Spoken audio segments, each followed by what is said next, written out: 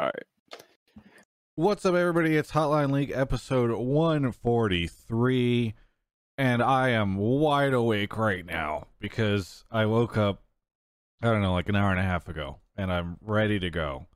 And boy, were our teams not ready to go from LCS, but that's why we're expanding this episode to make it more international, as we've been doing with all of our Worlds episodes. We'll introduce our guest co-host in just a moment, but first off, my constant co-host is here, Mark Zimmerman. How's it going, Mark? I'm going great. I'm good. I'm real good. I could tell.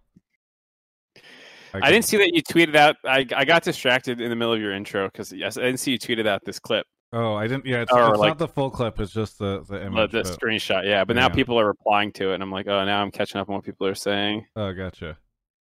Anyway, we'll talk about that in a second. Mark has a specific TSM clip that he would like us to talk about momentarily. But other than that, Mark, I mean, I saw Mark and I got breakfast this morning to celebrate the halfway point of World's Group Stage, outside, socially distanced, wearing masks because we take this seriously. But how'd you sleep today, Mark?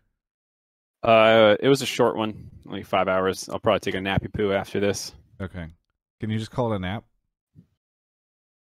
No, I cannot. I cannot do that. Well, have you been playing anything lately? Genshin Impact, baby. You and me all night, every night. Just fucking weeb, grind lord, gotcha game. We just Holy shit. It's like North America loses. I get declined an interview, and I'm like, well, I feel like shit right now, so I guess I'm going to go into this brightly colored world with cute anime characters and just try to lift my spirits at 5 a.m. in the morning. Pitch black. Can't go outside. Can't take a breather. Just it's been tough. Anyway, we're also joined by Lyric, who is having a much better Worlds for his region. Lyric, how's it going? Dude, I mean, you just said it, right? I mean, LPL, I'm going to say we're at the top since, we have 4 teams instead of 3, 1-3-0, 3-2-1s. It's feeling great. Yeah. This is actually the first time. Go ahead, Mark. I have to ruin his spirit a little bit because I'm jealous. Technically, LCK has a better win rate right now because there's one less team. Exactly, because there's one less team. Yeah, it's like a 75% win rate to a 77 or something. I don't know. But does that include LGD's losses in the play-ins, or is this only group stage? Group stage. No. Oh, geez, no. That didn't even happen. Yeah, that did not happen. Well, Lyric, since you are this is the first time you've appeared in any of my content, I'm curious if you want to go ahead and kind of introduce yourself to people who might not be familiar with you. Maybe they don't watch LPL or whatever. Okay, so I started as a coach at the end of Season 5. I actually spent a couple years coaching in LMS, so an even more obscure hipster region. Eventually went over to CBLOL last year, and I was the coach of the Flamingo team that went to Worlds. So BRTT, Shrimp, who I'm sure you guys know because he spent so many years in NA. And then, I switched over to commentating only this year. Actually, only in March. I've only been an LPL caster for like 7 months now. Wow, okay. And how's that been for you? I mean, this is your first Worlds then. Yeah, as an man, LPL caster. It was pretty intense because I'd say when you watch like the cast from like team side, you'll be like, oh, like what is this? What are these guys talking about? Then you get on camera and you're like, holy shit, I have to focus on what this guy's saying. I need to focus on like the camera, how I'm speaking, what's going on in the game. And it's been like really hard, like surprisingly rough, but it's also just been really fun. I think LPL is the funnest league to watch. So I'm also just super lucky that I get to talk about those games. Yeah, I mean, it's probably a more difficult league to cast too because there's so many teams, and like in LCS, you can just kind of like hang out, bullshit, and wait for the first kill to happen at 15 minutes. But in LPL, like people are somehow dying when the game is starting, so it's just kind of strange. I feel like NA would be harder because, like, when I watch NA or even some LCK games, I'm like, man, what do you even talk about as a commentator here? To where LPL starts, it's like, cool, I can just start talking about the game at like level 1. Yeah. This is why people say that we love narratives. We don't love narratives. We just have to tell them for 15 minutes until something happens in the game. Exactly. So a couple maintenance things. First off, shout out to Alienware and Draft Buff who are sponsoring this episode. We'll take breaks to chat a little bit more about their wonderful products as the show continues. But I also just want to, for purposes of anybody listening to the podcast or watching it on YouTube or whatever, we are actually recording this Tuesday night. I had to pull up my calendar to know what day it is because time has lost all meaning to me. But it's Tuesday night, and we are at the halfway point of groups. So that one day off that happens between the round robins, that's where we're at. So that'll set the stage on any of the conversation you're going to be hearing here if you're watching this later in the week and more games have occurred. But this is basically the only time in which we could possibly do Hotline League this week. So, but let's get into it. Mark, do you want to set a little bit of ground rules on like how much this wants to be a shit on NA episode? Yeah. Versus, Yeah, for sure. I've definitely been memeing it up a lot on social media and at the start of this, but I definitely don't want to. It's 1 week through groups. Okay, we'll have to see what happens in group 2 or week 2. Assuming we lose, though, we'll have that one to talk about why NA sucks. We'll have all the off season to talk about why NA sucks. With it, there will be no shortage of time to talk about it. So for now, if we're going to talk about NA, I would prefer to keep it more game oriented. And save all 10 teams need to sit down and figure out what they're going to do to fix, we can have that conversation another time. For now, let's try and keep it more oriented on the actual World's group stage that's still we're in the middle of. But if anybody is looking for reasons, I have developed a special tool that I will load up right now that you can all see. It's just go to travisgaffer.com/NA spinner. You can do this at home. And if you need to find out, maybe you want to make like a Reddit post or something to find out why it is that NA sucks, you just click it and it will give you any number of different reasons. For some reason, it frequently lands on that whenever I do it. I put that in there as a joke, but I forgot which one I got. I got one of the newer ones that you put in there. I can't remember which one it was, though. Oh, yeah. GMs won't take risks. Oh, I got LA Celebrity Culture the first time I did it. Yeah. LA Celebrity Culture is pretty good. Absolutely true. Does seem like it might be GMs based off of how many times I've rolled this. Anyway, you can play this at home. travisgaffer.com/NA spinner. Ooh, that was right in the middle. Yeah. Anyway, but there's so many reasons, so might as well just find the spin. But we will be taking some calls on stuff. Like if you want to, I guess, Mark, you would say like a good way, correct me if I'm wrong, but a good way to phrase this is like if you want to call in and talk about why you feel like TSM's losing because of their drafts, that's like a good take to call in about. If you want to call in and say all 10 NA teams need to sit down and stop running the LCS the way they run it and fire, get rid of every international pro that's been here. Imports are ruining the NA. Yeah. Like any of those anything that's on that spinner that I just was using, we'll save that for another episode. Trust me, Mark and I know we have to do those episodes every year, but that's going to be later. And also, every year it gets more fun to do. And please, I know this is mostly like an LCS audience, and we always mostly do stuff on the show for LCS, so I totally get it. But we have Lyric on. If you guys, it would be great to talk about some of the other regions at Worlds, perhaps some of the other ones that seem to be doing well. That might be kind of fun to talk about, Top or Damwon or any of these other teams. So feel free to do that. But Mark, do you want to talk a little bit about, I don't know, normally in the beginning of the show, we have a little bit of free conversation. And you, Mark, I think have some opinions on some stuff. Sure. Do you want me to hop in that first? You want to pick Lyric's brain first? What do you want to do? Yeah, I think we can throw to Lyric. So Lyric, I know we were kind of asking you in general about stuff, but how has Worlds been for you? What have you been thinking about the games? Anything surprising? I was surprised coming into play-ins when it turned out that the meta was so slow and it pretty much just became teams kind of mindlessly picking ComSec and 5v5 at Drake. And it's been really cool to see that actually coming into the main group of Worlds. We have been getting these like higher, harder to execute comps that are pretty much all been early game centric, right? Nidalee, Renekton, the Pantheon, things like this are picked every single game. And I think this to me has actually been the most exciting start to any Worlds we've ever had. I think a lot of the drafts have been cool. I think the skill level is at the highest, to where pretty much any team that makes a mistake level 1, it seems that the game's already over.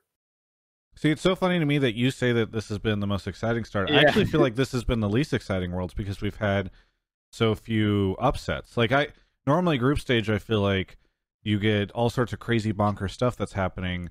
You know, the only one really was like TL losing to Machi and then TL beating G2. I feel like is the only weird stuff. I just love we're already seeing the two different perspectives coming in from, me viewing from over here to you guys. Well, okay, so I will say there's good. So here's what my World's pattern tends to be: group stage is entertaining, but maybe not the best games. Then we get into quarter, semis, and finals, and that's where we see like top tier League of Legends. So I guess you're excited to see the top tier League of Legends that we're seeing in groups, and it does feel like there's a lot of great teams here. But we do have like the Fiestas in Group C, so I mean we still got some interesting League of Legends. That is true. I mean, Mark, what do you think of all this? I mean, I definitely see why it'd be exciting for LPL and LCK fans. Basically 1-2 in all their groups tied or battling for first.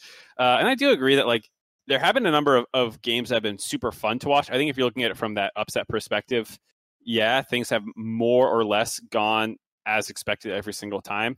Fnatic over Gen G is the other upset that you could claim, but even then, that was the group that people were saying that was where there's going to be a lot of different. The first day was super stompy. Yeah.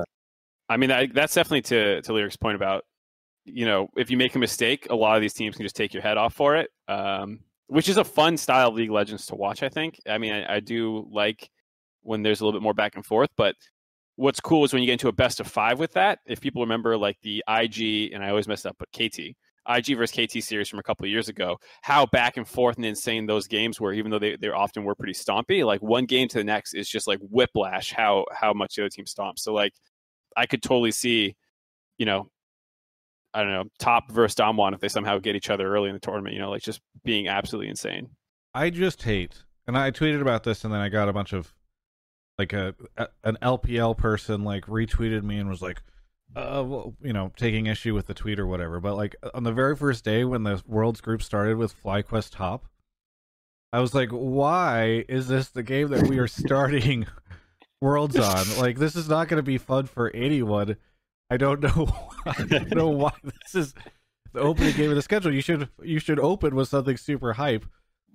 I'm not sick. So then a bunch of people came in and they're like, yeah, but like it's an LPL, LPL and China are the biggest region. Like, I have no problem with starting with an LPL match. I think that makes a lot of sense. I think it's great. I just don't feel like we should put tournament favorites with like pool 3 team. I just thought it was kind of bonkers. It really killed a lot of the hype. I feel like, I don't know. Yeah. I mean, I guess if I had to guess, it was because top was the number 1 LPL team, and so that I guess that was this, like with it being in China and stuff, like put their best team out first. Again, I don't know why you wouldn't put DRX top then, but who knows? Or like thinking about it, I hadn't even considered this. Even if you started with like G2 Suning or something, man, can you imagine if that game was the first game of Worlds? That game was so hype. It would have been so amazing. That game was super crazy. And the funny thing is, G2's done that so much where it's like, oh, they threw the game and now they're about to lose. Oh, they aced them in their base. I think they did that against Fnatic like twice in their finals, or like close to that. The G2 I guess special. That's the G2. Yeah. Well, it's good to hear that you're enjoying it, Lyric. I'm not saying I'm not enjoying it, but I guess I do miss some of the bonkier groups where it's like, wow, like what's going on? Like, would have never expected. I don't know, Albus Nox Luna to look so good in this, or that's an extreme. But there's still time for PSG to 3-0 on the upcoming days. Don't worry. I don't know if there is time for that. Technically speaking, yes, but I don't know if in a universe of infinite possibilities, if even that one is one of them. Yeah. All right. So Mark. Yes. I know you. Despite this being the shit on NA or not being the shit on NA episode, you have something you want to discuss, right? Yeah, I don't really do. I don't have a great platform right now for discussing analytical content in depth, so I figured I'd just plop it in here. Also, because I'm sure people do this want is to talk a great about platform. How dare you? I mean, yeah, the live call-in show from fans, I'll just take over the beginning for this replay. But it does, I think, a lot of the conversation about NA being bad and some of the things, I mean, there's a lot about infrastructure and mentality and these kinds of things. But in-game, I think there's a couple things that I want to touch on. And I think this replay highlights something that... roll the clip? Yeah, you can just roll the clip and pause where I asked you to pause if you can. Because I think this is like, yeah, you can mash spacebar to get as close as you can to it. Oh, you're slow. Go back. You missed it. Okay. You got to get it right when he dies. Because this is like NA problem in a nutshell. Like there. So I know a lot of people were critical of this play being a 5-man commit and kind of stuff, but TSM actually pushed in both mid and top at the same time. The enemy team doesn't have teleports to contest this. It's a 3v5, 2v5 dive. And it should be super clean. I mean, Mark and just any extra context you can give for audio listeners because they can't. Sure. All right. Yeah. So this is the TSM LGD game. It's a 7:30 dive that happened where it was a 5-man dive and they only killed one. And then LGD got a lot of plates and minions off the back end of it. But people were, talking about this play and criticizing it. And I think people were kind of criticizing it for the wrong reasons. And when I look at this play, I actually think it's a good play in theory. You have a 5v3 dive after pushing in minion waves. The enemy team will be able to push back, but they can't actually counter this. It's on a fat minion wave. Like, look at TSM. They stacked this wave properly and stuff. Like, they had all of the check boxes to start this. They kill Mark. And look at Kramer in his position relative to TSM's members. And this is after basically every spell has been used by both teams. There's almost nothing up except Kramer's root will be coming up in a little bit. But how do we not kill him here? How does TSM not just go and keep running forward and chase down more kills? I literally cannot wrap my brain around it. Kramer has flash, but no heal.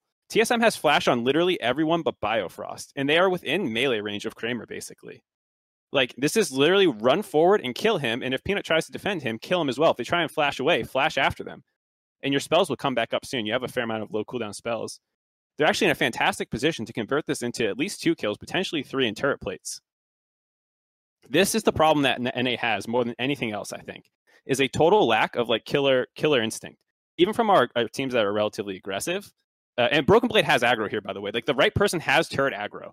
So you can play this a number of different ways. You can chase through. You can have him back off and 4-man continue on with the other 4 members. Like, you can play it so many ways. And like this is a play that every other region's top team, if they make this play, will try to kill everyone. And that's just not how NA plays. And that's why we have low combined kills per minute. That's why these plays go badly.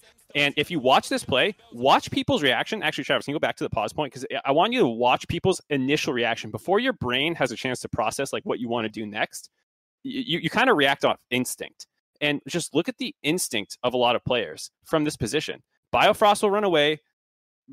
Broken Blade backing out is kind of okay because he has the turret aggro. I can understand. But Bjergsen running away. Like, I don't understand why they think this. And Spica is the only player who's going to run forward as soon as he drops to continue on to Kramer. They have red buff. They can tag him with slows. Like, there's so many plays here. Double if hits 6, he's going to get his Ezreal to finish them off. Like, you can wipe them here. And they just back off because it's like, oh, we got the kill. And there's a number of plays, if you start watching from this angle, there's a number of times where, like, NA teams will kind of get the first kill, but then be happy and content with that. And so, like, yeah, this is, I think, something that is a problem. Like, NA teams don't often trade aggressive in lane. They don't want to take risky counter picks in topside. Like, how many times in North America did you see Quinn into Renekton? How many times did you see Camille into Jax? Or excuse me, Jax into Camille? How many times, like, do you see Fioras? And these really hard winning counter picks on red side. Like, this is, I think, in game. I mean, there's a number of problems going on in North America that you can get into, but this, almost natural instinct to not want to take a risky play is very pervasive throughout the scene, and I think is something that needs to get fixed in the future, much more than some of the other things. And I think it's an overall mentality problem that makes it hard, because when you do make a good play, like, I think this is a good macro play. The enemy team can't contest this play. Either they back off the turret and you set their bot lane super far behind. You don't have to commit the TPs then. If they try and defend, you kill them. They have no TPs to counter. You push in your waves before you made this play. Like, I think it should be a good play. And they stood right next to Kramer and ran away. Anyways, that's my that's I think people really, when I was watching people break down that play, were just not like, I just don't know how you don't just keep running forward and kill their entire team, like the 3 guys down there. Yeah. Mark, if I think if I had to sum even that if up one person into, dies there, it doesn't matter. Sorry, what was that, Lyric? I think even if like one of the members of TSM dies there, you're denying 3 waves, you're getting 3 kills, you're getting plates, and even the reset timing off your death is actually better than backing off and recalling. So I think it would have been way better. It would have been like a great play. Yeah, it's I agree. You know, like you have like, if someone dies there, it's fine. If Biofrost, like if Kramer walks forward and trades onto Bio because Bio doesn't have flash, like sure, whatever, take that trade. You know, it's something that trades in general, even like laning trades, just the actual trading in North America is so much less aggressive than it is in other regions. Mark, if I had to turn that into 3 words to stick on a spinner, everything you just said, bad instincts, is that what I need to do to add that baby onto my wheel? Something about being scared. I don't know. You can figure out what you want to call it. Okay. Lyric. No killer instinct. There you go. Lyric, what would an LPL team? A killer instinct. No killer instinct. Yeah. Baby instincts. Lyric, if that was an LPL team, what would have happened? Dude, they'd all be dead. I mean, that's everyone everywhere would be dead. Yeah, all 8 people are dead. Yeah. I mean, they'd go forward. They'd probably back off. They'd wait for them to come back to lane. They'd dive again. I mean, if there's one thing that LPL has, it's killer instinct in spades. So somebody in Twitch chat says NA are herbivores. Oh jeez. We're pacifists. It's we like we're trying to get that achievement in a civilization. You win through pacifism or culture, whatever it is. Yeah. The other. How what was Mark, at one point in time you told me while we were watching the games, you said that one of the teams, I forget which game, was trying to see how close they could get to losing without getting it with a very low kill count or something like that. Do you remember that game? Yeah, I don't remember which one it was. So I think we lost Lyrics on Discord somehow. Oh, did we? Uh-oh. Yeah, I heard him drop. I don't know if you can find him again. Oh yeah. But I'm still seeing his Skype move. Welcome back, Lyric. What was that? You wanted to get out here over the show? Yeah. That prime Chinese internet, my friends. Yeah. Well, I gave you permission, so you should be able to rejoin the channel now if you oh cool, thanks. You drop. So if not, then I'll keep an eye out for it. But I think that should work. Yeah. Anyways, that's the one thing I'd say that bugs me more than most things about NA is that lack of a killer mentality in draft, in play. Yeah. Well. Anyways, that's my big one. Let's get 1-2 callers now. Yeah, let's do it. Okay, cool. So if you haven't watched the show before, the way this works is it's a call-in show. So we take your calls. You can join discord.gg/Travis. Feel free to join that even if you're not calling into the show, by the way, because we also have like general discussion chats and all sorts of memes, etc. That's kind of fun. People have been talking in it during Worlds, so go check it out. But if you do want to get on the show, just put your take in the pleb topics chat or the subtopics chat. Your sub, a little bit of a better chance there. And then Mark will pull you into the waiting room. Whenever he joins, you can chat with him, and then we'll get you in. But first off, our first caller is Pretentious Fly. Pretentious Fly, where are you calling from? Yeah, I'm calling from Midwest Wisconsin. Midwest Wisconsin. Mark, is this one of the states that you were making fun of? No, I never made fun of Wisconsin. I mean, a little bit. Baby. Well, Fly, what do you want to talk about on the show tonight? So my take is that the Unicorns of Love are the most exciting and impressive team at Worlds this year. Okay, so I'm. Could you define impressive to me? So for me, yeah, you'd think that having like a terrible showing in groups is not impressive, but every single year I've been watching this team, and I've watched them take a bunch of no-name, like nobody players. They've raised them, and then they've gotten better. Every single year they've gone farther, and every iteration of their team produces players that end up on big-name teams that go far and do like great things with their career. Okay, and then just the other part of it, which is like exciting. Do you feel like there's something about their play style that's really exciting to you? I mean, their drafts are exciting. They'll int team fights. They'll win things they shouldn't. I've watched this team go for dragons when they're down a man with no jungler, and then somehow they come out with it. It's just exciting.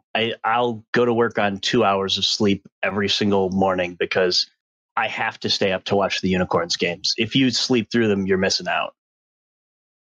All right. Well, let's go to Lyric first on this because Mark just ranted for 5 minutes about TSM. So, Lyric, what do you think of this? You seem a little skeptical.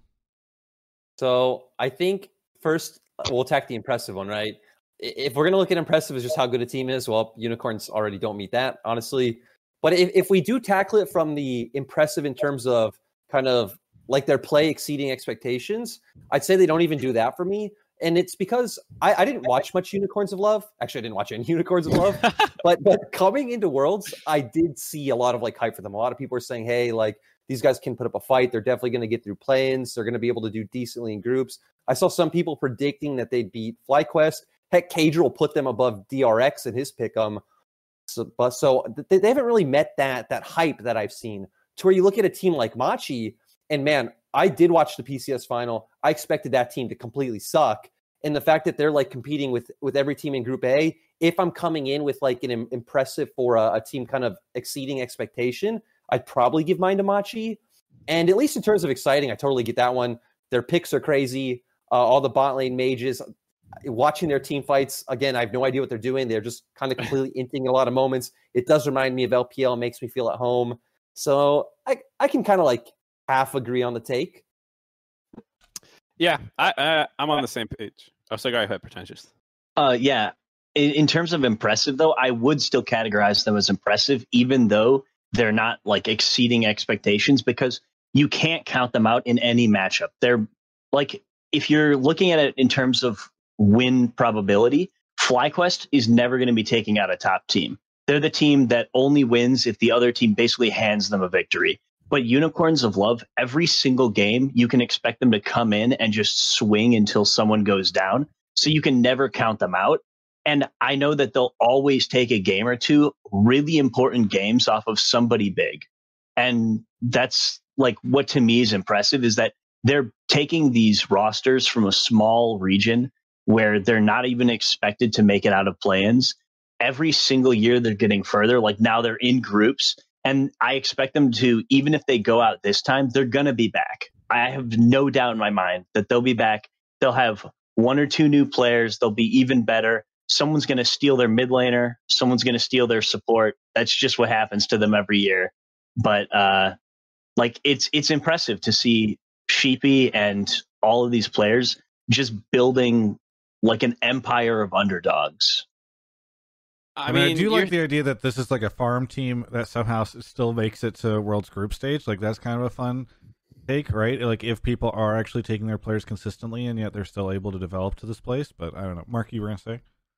I was going to agree on that point being impressive. And I mean, obviously they're impressive in their own region, and play-ins was impressive, but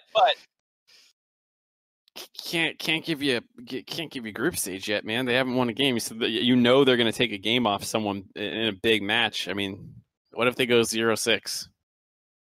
If they go 0-6, it'll still be the furthest they've gone. So like I'll still be proud of them. Yeah. And then I know that it's like they've missed Worlds by one game, they've missed groups by one game, they've missed finals by one game, but each year they came back the year after that and they made the improvement on that and went one further. So like just following their trajectory, I mean, give it a year or two, they're going to be playing on the level of like major region teams consistently. There's crickets outside my window right now, and it's just adding to the silence on what you just said. One thing I do want to say is the most impressive part of this take to me is the fact that you're an A fan and you're so passionate about the Unicorns of Love and have been apparently following them for years, and you believe, again, I mean, the major region thing I think can happen, especially with the fact that I'm sure everyone's seen like LEC announced, I think twice this year, that they're trying to integrate like LEC, Russia, Turkey, and like the Middle East to kind of be more of a like joint effort. So I can definitely at least see maybe in the future they could be more impressive, but still not doing it for me so far. Yeah, I mean, I've been watching Unicorn since 2015. I mean, all of their like MSI and other events where I've seen them playing. So I've seen them play a lot of the teams in Europe and NA that I follow. And they've produced people like Vizicachi and Exile and Power of Evil. And those are players that like, and Neon as well, that to this day, like I root for them. On whatever team I see them on, like I want them to do well. And so like to me, it's super inspirational that like this is the team where I know that the next player that I root for will come from. Very good. Well, hey, I think that's kind of a fun. I'm happy that we had this take rather than a TSM sucks take. It's really cool to hear that there's somebody rooting for these guys, just every year. So thank you so much, Fly, for the call. Is there anything you want to say before we move on to the next caller? I mean, shout out Alienware, shout out everyone here. You guys do a great job, and keep it up. Thank you so much. Have a good one. See ya. All right, moving on to the next caller. Mark is muted. Oh, there we go. Okay. Shout out to some of our subs, by the way. I'm Justin T, Hanon2112, Captain Koala, Badger Jar, Boater Michael. Draft Buff is giving a ton of subs away right now for the people that completed the Draft Buff challenge last week by signing up, drafting a team with some friends. So far, they've given one to Meteor, Spawn of Heck, and Ghost of Roll. Avaju, Fishsticks44, Wild Frank, Perchy99, Ceasus Caroline, Mr. Jamerson, and Pipiopi is here. You've been on the show before, right? Yeah, I have. Yeah, okay. Remind me where you're calling from. LA. LA. Okay. Sawtell. That's right. Yeah. Okay. In fact, we've met at LCS before, yes?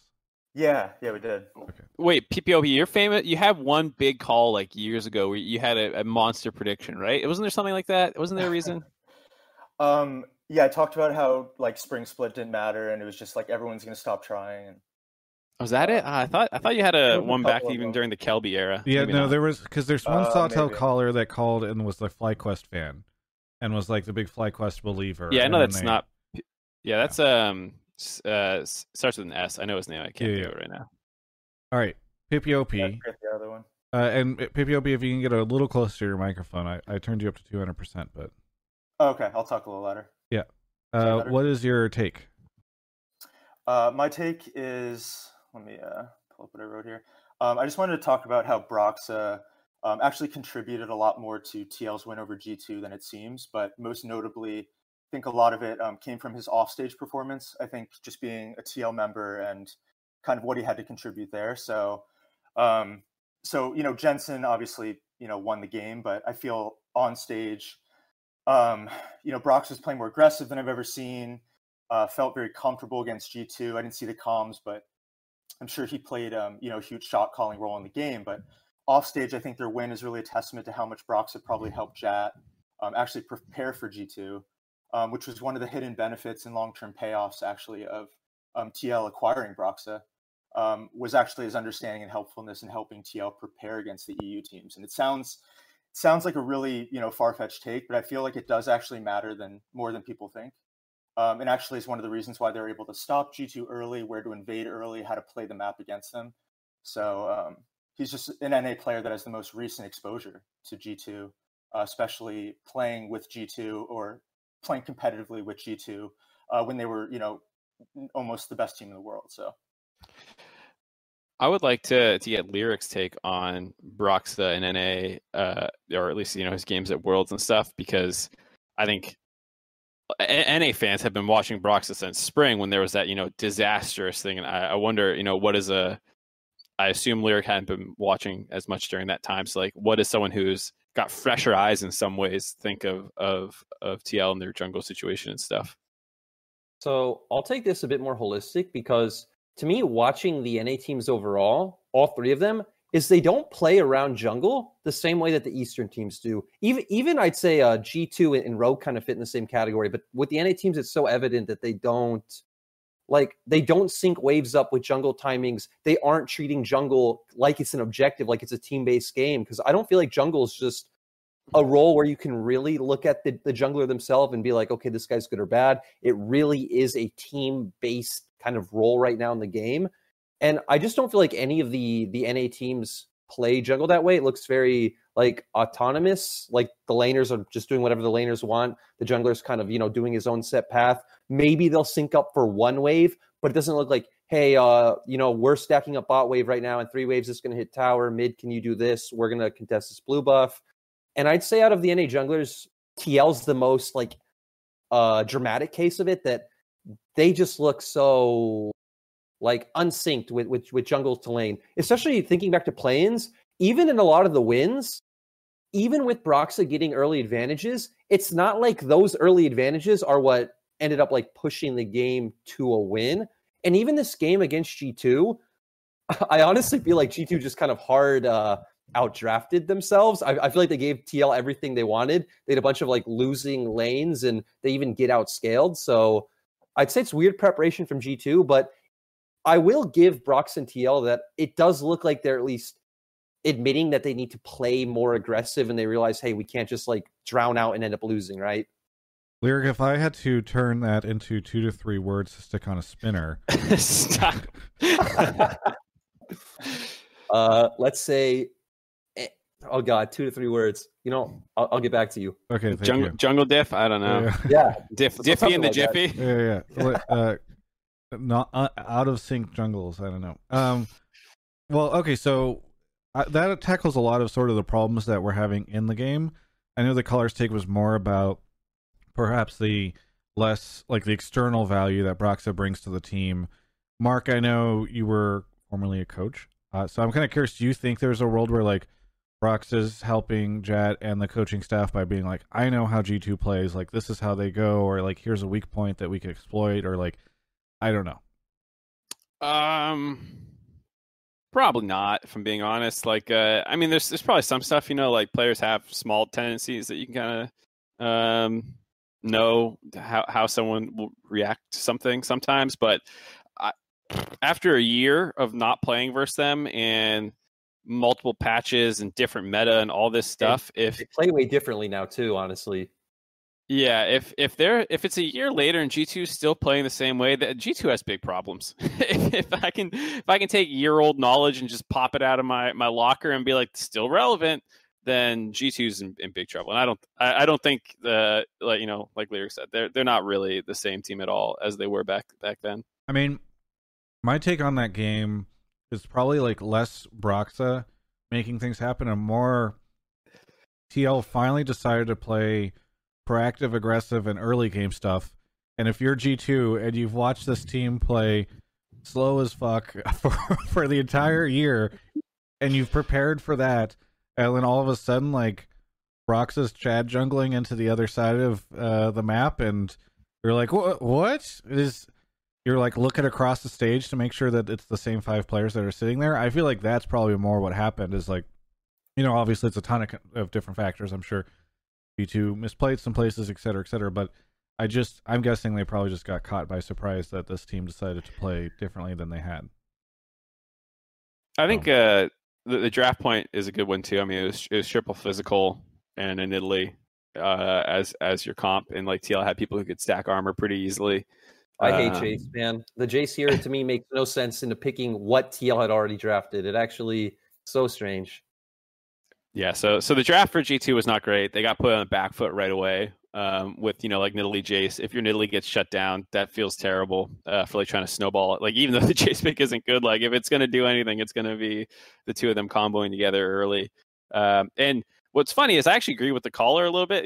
As negative as Lyric is about NA jungles, like that's still one of the best Broxah games all year. Honestly, it felt like, though you can say it's still not synced. Like at least he got a lead and he actually shoved it in the other team's face a little bit and was able to continue counter jungling relatively effectively. And the rest of the team played well as well. Like Jensen had a good game. People were playing aggressively, but even in play-ins, Jensen would put another team's mid laner down to 200 HP and then Broxah would show up and get a kill. It was not coordinated like aggression exactly. in that sense. So there's still a lot to improve on, but at least like it's a step in the right direction. And the thing is, I don't even feel like I said, you can single out Broxah or you can single out Team Liquid in that aspect.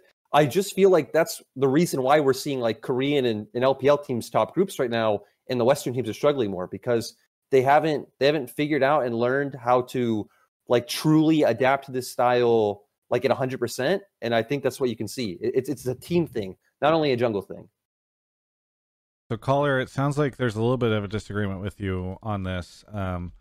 Is that do you have any other thoughts? I mean, it's kind of admittedly like a tough situation for any of us to say because we don't really know what went on there. But yeah, I mean, I agree. I guess with Mark, if from a coaching perspective, Brox is probably not involved. Then I get that. But I also agree that I think there's that muscle memory. I know G2 doesn't play the same. It's a different game. After a year, but it's kind of like they're familiar faces to him. He gets into the game, he feels more comfortable, he knows what it's like to be around these players, and I just think there's a kind of an unquantifiable aspect to that. You can't really explain it, but I agree with what you guys are saying. I think it's a valid argument. I think there's something else going on there that really helped them in that win. Very good. Well, hey, thank you so much for the call. Anything you want to shout out before we take a quick break? I was going to shout out the last caller. So I saw an AI online that showed the Unicorns of Love actually going first out of the group. That wasn't an AI. That's a bunch of times. It's very artificial intelligence is the way I would describe it. And all the other groups were like completely valid, normal. It was the weirdest thing. But anyway, thanks for having me on, and hope you guys have a good night. I don't mind stopping down and talking about that for a little bit, just as someone with a programming background. Like that thing was a fucking. You booted him out. Oh, I didn't know that you wanted to keep talking to him about it. I guess it doesn't matter. I'll just spew my own thoughts on it. Like, all it did, as far as I could tell, outside looking in, was it just took their regional stats and plugged them into this thing that then used those to compare teams' regional stats and then say who was going to win. And so, like, the reason it didn't look that bad for other regions because G2. And I don't know what if he was pulling from if this thing was pulling from just playoffs or what, but like Unicorns Love stomped the region. And we should say this was a Reddit thread, by the way. It was a post on a website that by someone who's using something, and then they got reposted to Reddit. Either way, so like obviously all the top teams from each region had the best stats, so therefore they topped their groups, and then Unicorns Love was the only weird one because they were just so much more dominant than even top esports, and that's why it looked weird. And the percentages were horrible. Everything about it was horrible. It's not an AI. It's a complete. I mean, AI as a whole is a weird term when you really get into like what machine learning is and like regression models and all the different things you could do for machine learning and stuff. What are you doing with are you just face palming this whole conversation? Yeah, this whole conversation is just painful. You look so tilted, Jesus. I mean, if you want to tilt me, I think the fastest way to tilt me is probably those kinds of things. Not actually gameplay stuff or anything. It's non-game, non-league stuff tilts me way more. Well, either way, love Tilton Mark, but also love Alienware, who's our first sponsor for the evening. We're going to take a quick break to talk about them. Actually, really big news, everyone.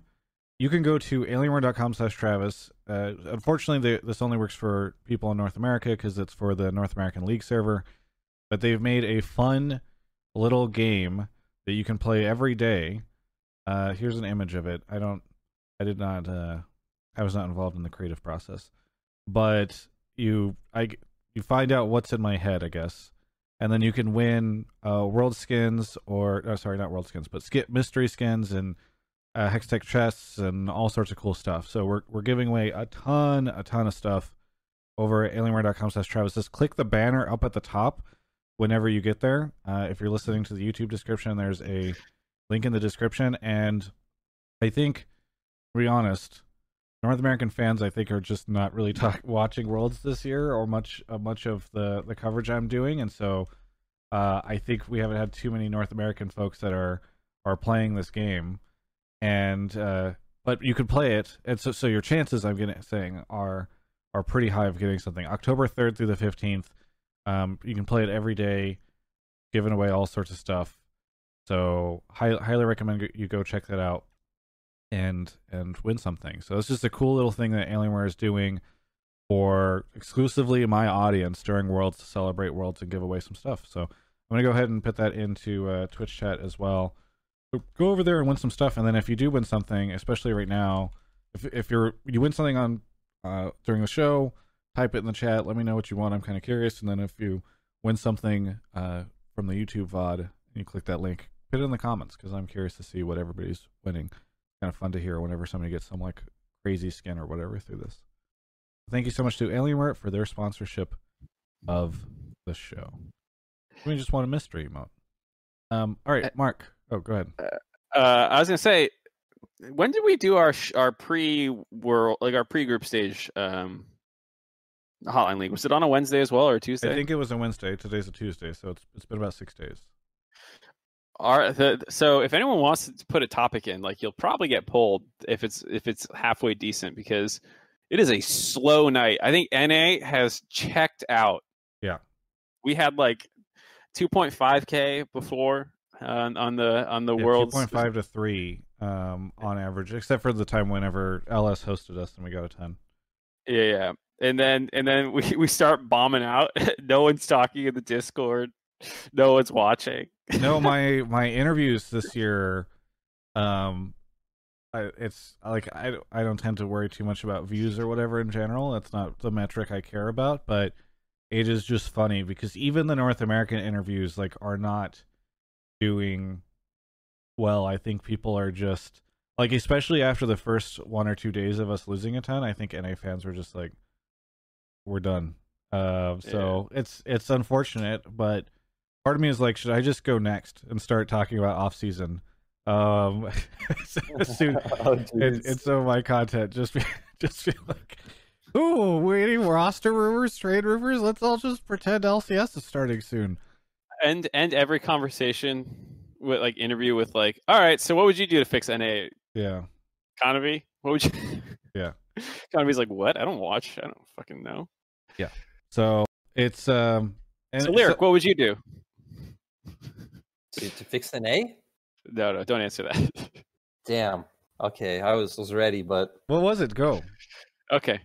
So I don't know how you'd fix an A, but I did hear one really like cool suggestion that at least feels like it adds something. I think I heard it from Dom. I think Dom said it, that like it'd be really interesting if all the teams got together and agreed to like import 5 like top solo queue players from like Korea or China, not as necessarily a player for their team, not as a streamer, to literally just pay them to come play solo queue in NA so you can have a more competitive solo queue environment. Because to me, step one of fixing NA has to be figuring out, the solo queue problem. Because when you look at PCS, they have a way smaller server size than NA. They have like 5% of the money. But the reason why teams like Machi can even be competitive, right, is because they actually get good solo queue practice. So I really like that suggestion from Dom. It'd be really cool to see. Would 5 people do like enough? I guess I'm not familiar enough with like how competitive and how small the group is at the top of solo queue, but you're getting like 50 people, right? And I can't remember what NA's challenger is because I remember Riot changed all them years back. But if it's 200. You're injecting 50 people in who are playing. Oh, I see. 5 for 8 or 9 team. hours a day. Yeah, exactly. Okay, I think it'd have to be like a group effort for sure. Yeah. For people who don't know, like the PCS former LMS teams play on the Korean server, which is what Lyric was referencing in terms of still having a good solo queue environment. But yeah, it's something that I think that would be. I mean, I don't know if it would ever work. I don't know what the salaries have to be, visas and all that. Garbage of a logistical nightmare it would be, but like I saw someone talking about like Grandmaster, the cutoff right now is like 40 LP or something, for NA. It's like so low, and like a lot of those people have multiple accounts in Challenger. So 50 could actually be a pretty good injection at that point. Yeah, I think it'll at least be noticeable. And in terms of money, man, like you talk to like a Masters tier Korean player on the ladder, they'll probably take like 800 USD a month or something like ridiculously low to just be like, oh, wait, I get paid to play League? I'm already playing League like 20 hours a day. Oh, and I get to move to Los Angeles? Let's go. I think you would want to incentivize those people to You give them some sort of bonuses to stay at the top or something like that, where they stay incentivized to keep competing and grinding and trying to be up at the top. That'd be interesting. You mean to make sure they don't fall to the LA celebrity culture once they get here? Well, so in my mind, you probably place these people in Chicago, because why would you need to have them in LA? That's true. Actually, it's put them in the Midwest somewhere. Yeah, somewhere it's super. Welcome to America. We're gonna send you. We're gonna put you in. We found a small little town. It's got fiber. You're going to be there with 49 other people. You'll double the population, and this will become the most. You'll double the challenger population and the population of. It'll be the most Korean concentrated city in the U.S. because it'll be 50% Korean. Look at the diversity statistics they'll be able to pull out at the, whatever council local. Yes, and like that alone is like a show. Like you get so many content opportunities about that too. We took 50 Korean challenger players, stuck them in this little town. What happens Midwest. When 7 strangers move it? It's the real world. Let's just. What is it? Like, stop being something and start getting real. There'd be nothing to film. They're all just in their fucking rooms playing solo queue. Oh my god. Somebody says Lincoln, Nebraska has good data centers. They can probably get Google Fiber there. Dope. Okay, I got to figure out how to put that into the spinner. Anyway, you want to grab the next caller? Sure. All right. Some more shout outs to some subs. Danny Zhang, thank you. I think I said Mr. Jameson, but just in case. Big, the Noblet, Chef Daddy, I think. Is it Chef? Yeah, Chef Daddy 93 and Wild LOL. Hello, Wild. Almost 2 years. Twitch chat. Twitch chat has very mixed. I did not say Chicago was the little town. I said that you put them in a little town like in the Midwest near Chicago. Anyway, yeah, initially we said Chicago, and then we said if we're trying to drop cost of living, then move them 50, 100 miles somewhere else. Yeah, they don't need to be too close, right? Just someplace with good internet. Anyway, Blue Frost is here. Blue Frost, I feel like you've called in before. Am I wrong? I called in. I dropped some hypothetical scenarios, and one of them involved the minor region getting out of play-ins.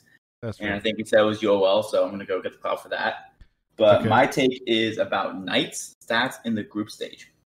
I encountered a thread earlier today about how Knight's been doing in group stage, and he has a KD of only 4, which I'm just double checking on Oracle's Elixir. His stats have been a little underwhelming given how much hype he's received. His KDA is only 4.0, which puts him above the NA Miz, Larson, and Caps. He's also 10th in gold difference at 10 minutes, actually below Power of Evil. 12th, and then the rest is going to pull from the thread. 12th in DPM, 12th in CS per minute, 14th in kill participation, 14th in CSD at 15, and has the lowest damage share of all mid laners. And is the only one under 20% and has not participated in a single first blood.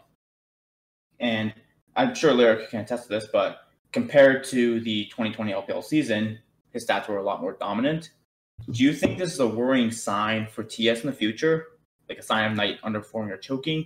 Or is it more his teammates stepping up? Oh, I think, to me, I actually take this as a good sign. I didn't even know it, and I just pulled up the stats right now, and you're right. Holy shit, man. 17% damage as a mid laner. But, yeah, that's actually insane. But JackeyLove, 36% with 3 Senna games. That blows my mind, but I think, even just looking at the eye test, right? I think Knight's played well in all these games. He played 2 weaker laning champions, which I think makes sense with the laning statistics, right? He played Nocturne and Akali. But we did even see this a bit in playoffs. I think it was their series against Tuning where Knight wasn't the carry of the team in that series. He was allowed to play a backseat role. He pretty much was just laning 1v1 against Angel the whole game, while it was Bin, Karsa, and JackeyLove stepping up to carry the series. So I think that just kind of shows how scary this team is, that you don't even need them to be completely activated yet for them to be topping this group at 3-0, because I still have complete faith that when it comes to playoffs or when it comes to, a game where he does get on a more signature pick, whether it's something like his Echo against the Syndra or something like a Zoe, I still think Knight's the best mid laner in the world, if not, top 2. Yeah, I guess.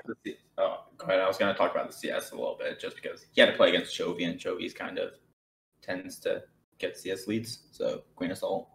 But go ahead, Mark.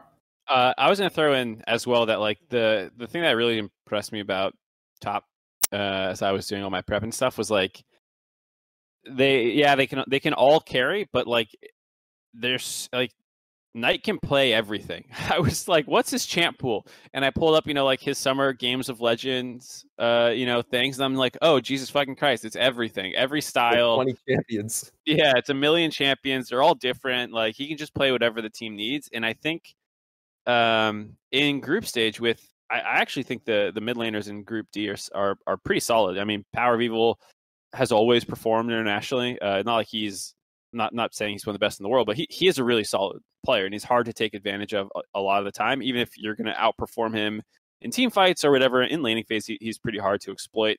Chovy, enough said, arguably best mid laner in the world. Him and Knight are probably 1-2. And so I think that their game plan for this group was actually a little less Knight centric.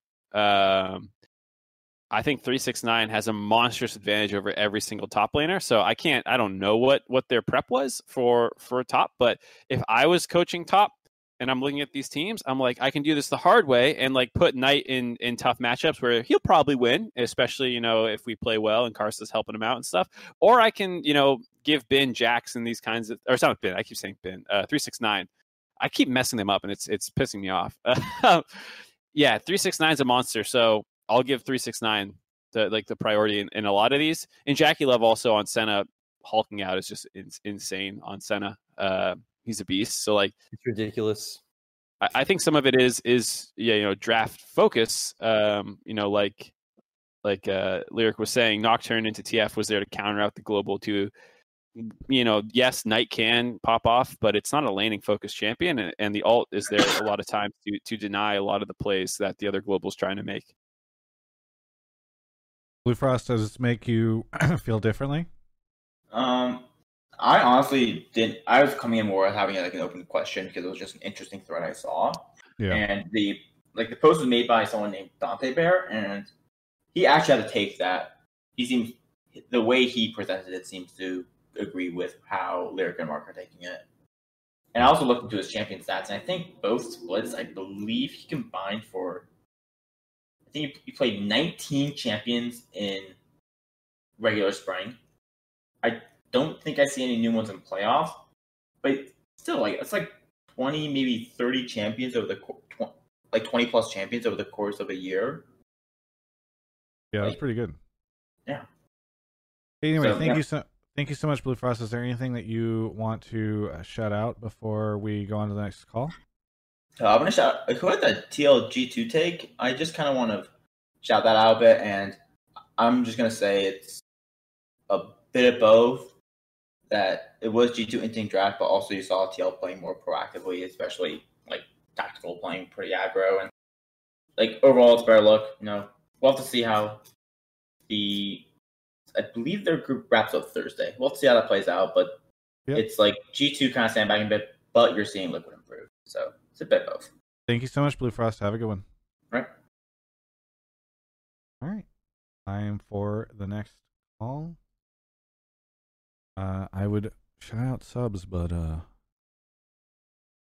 don't see any. By the way, Draft Buff told me that there's a bunch of people that signed up and completed the Draft Buff challenge. They've reached out to people for Twitch usernames, and only 3 have replied so far for the gifted sub. So if I don't know, I think they're emailing people. So go ahead and just check your email if you did complete that, because you want to be able to get the gifted sub, and I want to be able to get your gifted sub.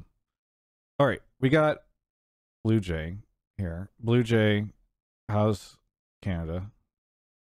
Canada's popping right now. The good old time. Not really. I don't even know why I say that. It's all right. That's generally my opinion of Canada. What do you want to talk about on the show? My take is that G2 as a team is overrated, and fans shouldn't be surprised if they make an early exit. What would an early exit look like? Bring on the flame. I would say quarters or earlier. So I think they will make it out of groups, though. I do think that that's what will happen. You only think they're gonna your prediction is they make it to quarters, but they don't make it out, and you also feel like that would be an early exit, that most people are predicting them to go further. Yeah, I think that people are a little bit too attached to 2019 G2. I think 2020 G2 is just a lot worse than 2020 G2, and I think people have kind of need to let go of last year and kind of look more at what we see this year. Is there anything about their performance that is making you feel that way in particular? Yeah, a couple of things. So while I would actually say that I think Wunder looks a lot better than last year, not that he was bad last year, I just think he's improved. I do think that they look worse in the jungle. I think Jankos is a little bit worse than last year. I think Jankos was one of the best junglers in the world last year. This year, I don't really think that. And I think that the big drop-off to me is Perkz, honestly. Perkz was one of the best ADs in the world last year, and I don't think he's even in that conversation anymore. Lyric, what do you think of G2 at Worlds right now? Do you think that they won't make it past quarters? Oh, I actually completely agree with this take. Coming in, I think I expected G2 to be like my fourth team, right? Everyone had like the JDG, TS, Dom1. And when I saw their final, it wasn't the best. Honestly, Fnatic was and should have won a lot of those games. But I think you just have to give G2 the benefit of the doubt coming into kind of important matchups. But going off what I said earlier about how Western teams play off jungle, I feel like Fnatic's the only EU team that actually looks like they have a good understanding of how to, again, play around waves, coordinate these invades, set up dragons properly with carry junglers. And G2 definitely don't. Right now, G2 to me just kind of looks like the Mickey show. Mickey is absolutely popping off, doing well in like every laning phase, constantly roaming. But I think once we get to quarters, I mean, Suning, TS, Dom1, JDG, DRX, who surprised me. I think all of these teams can beat G2. I think G2 only gets past quarters, in my mind, right now, if they draw a Group C team. Agreed, 100%. That's what I was going to ask, if you guys think this is a G2 is going to get second and then draw one of the other top teams. Yes, but that's what I think anyway. But but I mean, Lyric sounds like he's saying even if they get first in Group A, they're still going to lose to JDG / Dom1, like DRX. Yeah, and DRX as well. Yeah. Yeah. I definitely am not feeling too good on them, at least from what we've seen, right? That's kind of like the hard thing about G2 is they have like this like IG-esque magic that, they could always just suddenly show up at any time. But yeah, I don't think they really have a great read on how to play the game right now. So I think even if they come in first, I'm not feeling too good on them getting to semis. Do you think that they'll come in first? I mean, LPL caster bias, so I'm going with Suning, but they could. I don't think it actually really matters. Like best of ones, if they come out in first or second, like I said, to me their chances are the same. They need to draw Gen.G, Fnatic, LGD, one of those teams. Yeah, it's actually. Oh, go ahead, Mark. I was gonna say it's interesting because I think weirdly 1 and 2 don't feel super different in any of the other groups right now. Like I do think you can make the case that Dam1's better than JDG. We'll have to see them again. That game was a stomp and it's a little hard to read into. Top versus DRX. DRX had a really early game comp. They were playing it pretty well, but then top beat them back. So like it's one of those things where I'm like, they all feel pretty close. Fnatic and Gen.G / LGD feel like they can all take wins off each other as well. So I actually don't know how much of a difference there is right now. Come best of fives, maybe the teams will start, spreading out a little bit more. But right now, 1-2 in the groups actually feel relatively close. Does this mean that we don't think that we're going to have any Western teams in the semis? Yeah, I don't think so. At least that's what I think. Yeah, looks like East dominated, which is pretty sad, honestly. Like again, it's been so cool that EU's been able to compete. It would have been cool if we could have had like a 2018 Cloud9, but just the read on the game from the Korean and Chinese teams right now, I feel like is like 2 steps above the Western teams. Rip. All right. Well, it sounds like. Wait, Mark, did you give your prediction? You said you mostly agree, right? Yeah, I was letting them take the brunt of the heat. I know. Yeah, I realized. Yeah. I realized because I realized that you had talked and you had said your bit, but that your bit didn't. You know, it was mostly just kind of talking about what Lyric said. So yeah, I think G2. I still think they get first in the group. The matchup, otherwise, yeah, I don't think they'd beat DRX, JDG, Top, or Damwon. So it's a Group C team or bust. One thing I will say about G2 is that I think they are hands down the most fun team to watch. Do we agree with that? Like that, you can never predict how their games are going to end. True. I will say G2 have the best owner in esports. Carlos, you're a fucking gangster. They also always find a way to find their fight. That's one other thing that you got to give G2 is that even if they're getting absolutely clapped, I don't know how, but they find a way to make a fight at least interesting, even if they're down like 10K or something. That's one of the weirdest things about G2. It is unreal how many times they can find their fight. They'll also find ways to lose fights down 10K. Yes, that's the you other. Can't close out games with Baron anymore. I don't know what happened. Like they'll have Baron, they'll be sieging, and they'll lose a fight. Like that was so unheard of in 2019 G2 that I don't know. That kind of blows my mind. But the game's ending. Their games are awesome. Never mind. They just got aced at their Nexus or the other opponent's Nexus. I think G2 could step it up. I could see them getting out of quarters, but maybe you guys are right in that like it's going to be tougher for them to do it this year than it was last year. Blue Jay, to be clear, I don't think that they're bad. It's just that I think they're overrated. That's all it really is. I think they're still better than NA teams, but yeah. I also think G2 are just really clever, and that's like we can see in like their game against Suiting that even if G2 are losing, I feel like they're very smart about like giving up sides of the map to like find small advantages elsewhere that then get them back into the game, which is why I kind of said like they have this like magic to them that even though I don't expect them to beat those Group B or Group D teams, if it happened, I wouldn't be shocked. Well, thank you so much, Blue Jay, for the call. Anything you want to shout out? Just a quick question about Draft Buff, actually. Is it like a whole new draft this week? How's that working? Yeah, so they split. If you're doing the team draft, they split groups into the first week and the second week. So basically, the idea is that like you can sort of pull. I mean, I think they had to use some of the cost because it's so close and to the first week to start, but you can at least like kind of take the informed decision or information that you've learned from this week to pull the draft for the second week of groups.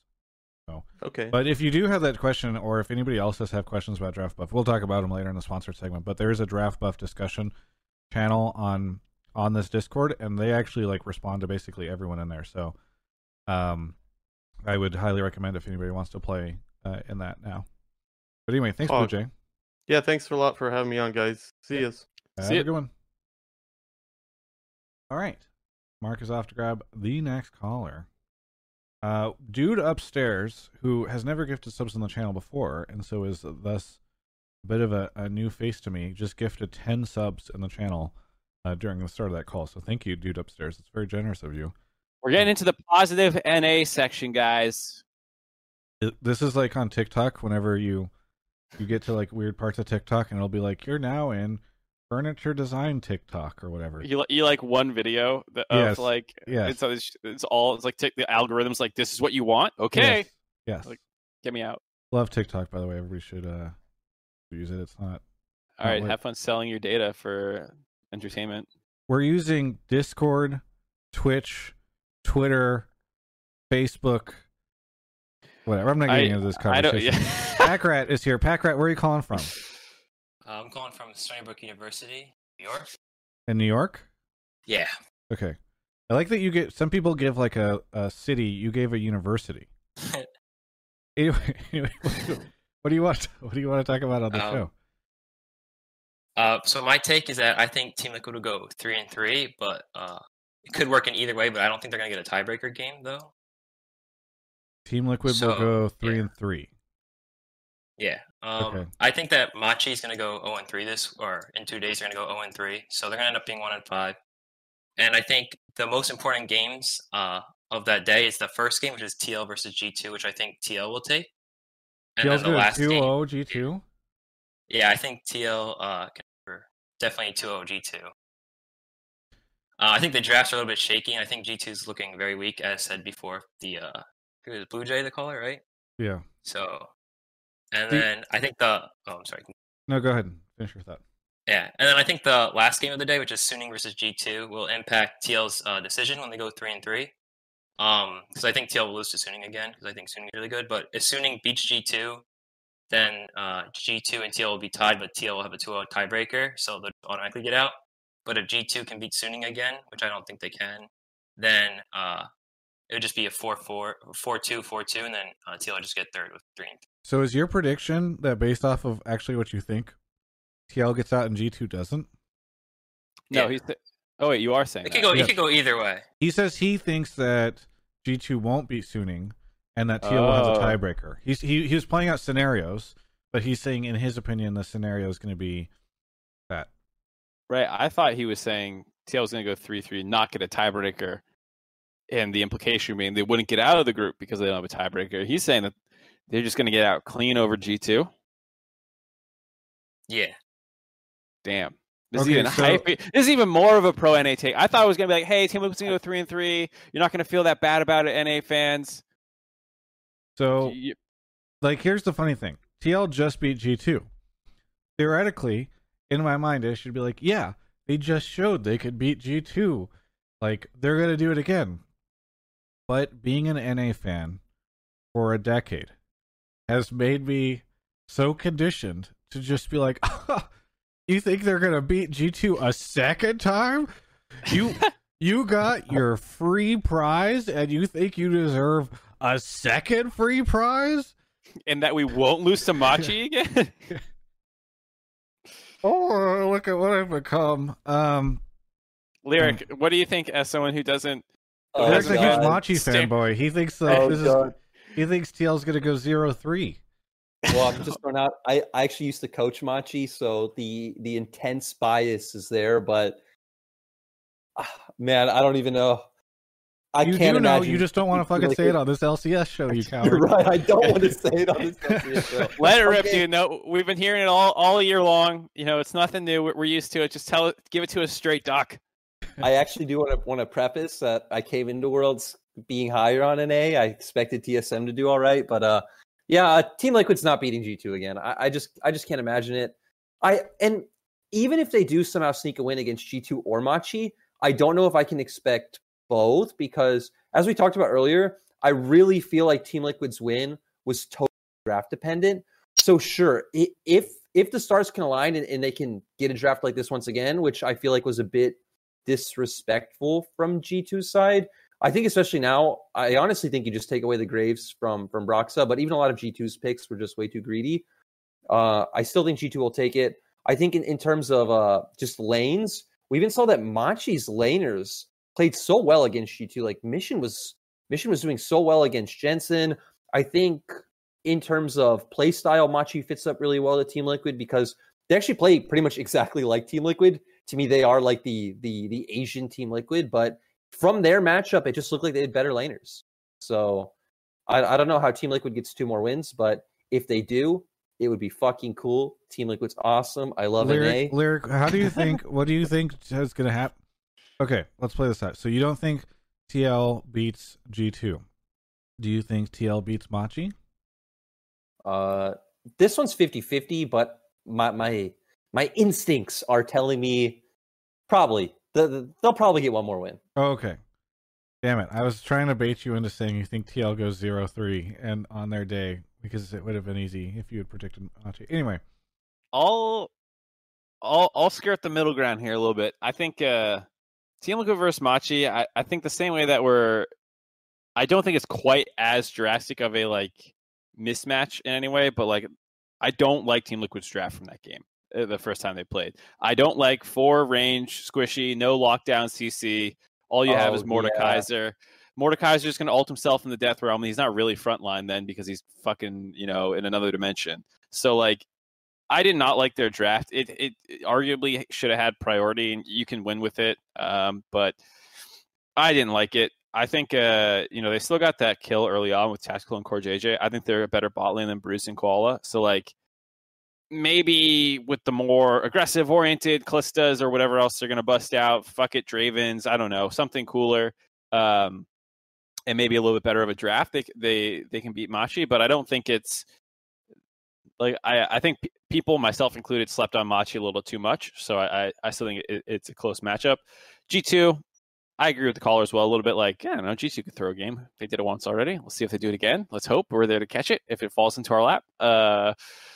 But yeah, I just don't see G2 going 1-2 in week 2 when it really matters, and then just busting out at 3-3. Could happen, but I think it's much more likely that TL ends like 2-4 or something. And so here's the thing, everyone.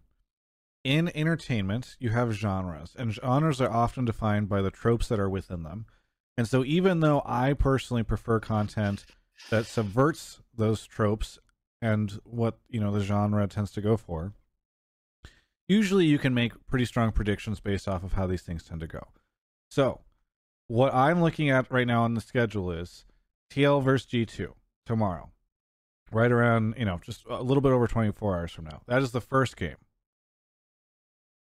Yes, TL should lose that game based off of what we all think here. Oh, no, I know what you're going with this. TL will beat G2 because what will happen later is they will play Suning and they will lose it. But it's okay, because what we will say is all TL needs to do is beat Machi in order to stay in it. And they should be able to do this. They've just 2-0'd G2. Oh my god, TL, please just win this game so you can get out of groups. And then they will lose to Machi. And everyone will feel shitty. So I just want you guys to all know that is how that is going to go tomorrow. And all of you will stay up all night long in order to see it happen. As soon as TL beats G2, you'll think, I gotta stay up for this. And then you will resent and hate the LCS for doing this to you. I actually have a question. I guess for Mark. Did Impact play carries at all during summer? Did he ever pick up a Camille or something like that? Because I at least remember. I remember it. It's tough that you're asking Mark this question. It's so interesting because whenever I turn on NA in the past years, I'd see like certain games where Impact would pick carries, and they'd usually look pretty good. I feel like those are always the best games out of Impact was when he got on a more carry-oriented champion. So I don't know. It's kind of sad, man. Throw me back to season 3, please. Yeah, no, he never really played carries. He had one. I'm looking it up to make sure I don't say never. He played one Jace game. I don't know what you want to call it, Aatrox and Renekton, Bruisers. I don't really count them as carries. I guess they do. Kennen as well, kind of a carry. His Kennen's clean. I like his Kennen. But yeah, no, he doesn't play real carries. He doesn't play Jax, doesn't play Fiora, Camille, Quinn, Kayle, GP. I mean, he does play GP usually in the past, but he didn't play it at all this year. That's so strange, because I'd love to see him on some of these picks. Oh, no. It's really fucking strange, dude. No. Oh, no. I don't know. You probably didn't see this, but when when Wukong was 60% solo queue win rate. I knew this was about to happen. I was like, he gave me the layup, dude. I have to slam dunk it. Does Impact play carries? Let me tell you. Okay. Wukong, highest global presence top laner in pro play, 60% win rate in solo queue or some bullshit. Absolutely claps most matchups. He's overtuned as fuck. You know what NA did? Ignored him for 4 weeks. NA just ignored the champion for 4 fucking weeks. This is arguably the strongest champion in the game. We just don't play. And even when Volibear was overtuned, Impact didn't pick him up for top lane. I don't think I don't think they even played at jungle really, but people were playing at top, and I hate the state of North American top lane, and I don't blame it all on the players. I know I often talk about the players, but I don't know why the coaching staffs and people are not forcing us to play the game. We don't even play the game. We just ignore a part of the game. Just red side pick ban is so terrible. We just don't counterpick ever. Never hard counterpick. The hardest counterpick you get is oh, you picked Ornn, I'll play Blade of the Rune King set. Ha ha ha. There's my counterpick. And it kills me. It fucking kills me. I went on a I would just spam Wukong. I would pull up on broadcast. Wukong is just a symbol for how I feel about the state of NA top lane. It's true for all the champs that are good, but if you can't even play this globally OP motherfucker, how doomed are we? Mark, if you were to sum that up as 2 to 3 words to fit onto a spinning wheel. Lyric, I knew that as soon as you were like, "Hey, can I just ask this question about?" I was like, "Oh no." Dude, that was awesome. That was so necessary. It is the thing that I think Mark is most triggered by this year above anything. So it's just. Yeah, and like some people, when I was talking about Impact, when I said we didn't play Volibear, I meant specifically Impact didn't play Volibear when it was OP. I mean, some people did. Some people pick stuff off. Broken Blade has been good. It's not a totally universal problem. Broken Blade generally does. Licorice has generally been good about playing new champs. Rune as well, even though he's not great. Like, he will be one of the people to experiment. Some days really hit or miss about whether he's feeling like he wants to carry the game or not that weekend, if he's actually going to play carry. So like, you know, like, okay, so here's a great example. Someone mentioned it, Kumo. He was one of the first people to pick up Volibear, and EG basically rode that to free wins, and people thought EG was a good team because they actually played the broken champs when they came out. Like, that's what we're at, is like, if you happen to play the broken top laner, you'll probably actually be good in North. I don't know. Sorry. Triggered. You okay, Mark?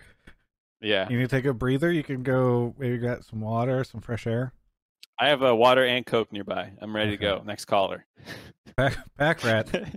Mark wants to get the next caller, so we have to say goodbye to you. I'm sorry you had to go through that. And I know we kind of denied you a chance to talk too much about this, but any other thoughts on what you called in about, which I gotta admit I've now forgotten?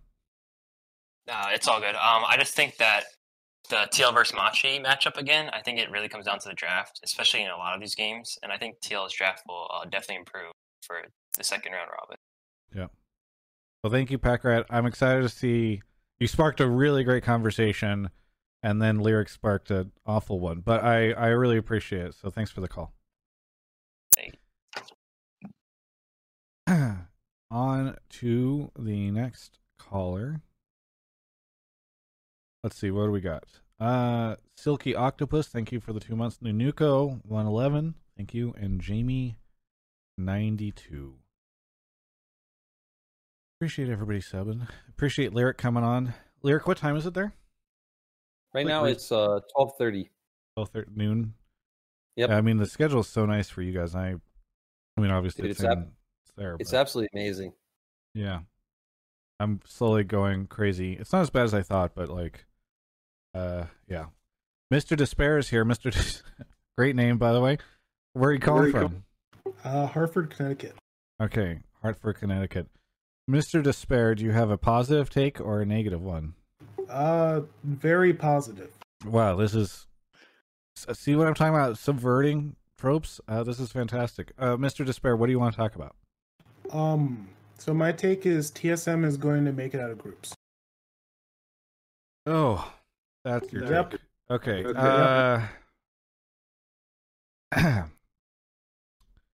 Just waiting for Twitch chat to do its thing. And okay, go ahead and explain. All right. So right now TSM is 0-3. As far as like almost anybody from NA is concerned, TSM shouldn't even be at Worlds.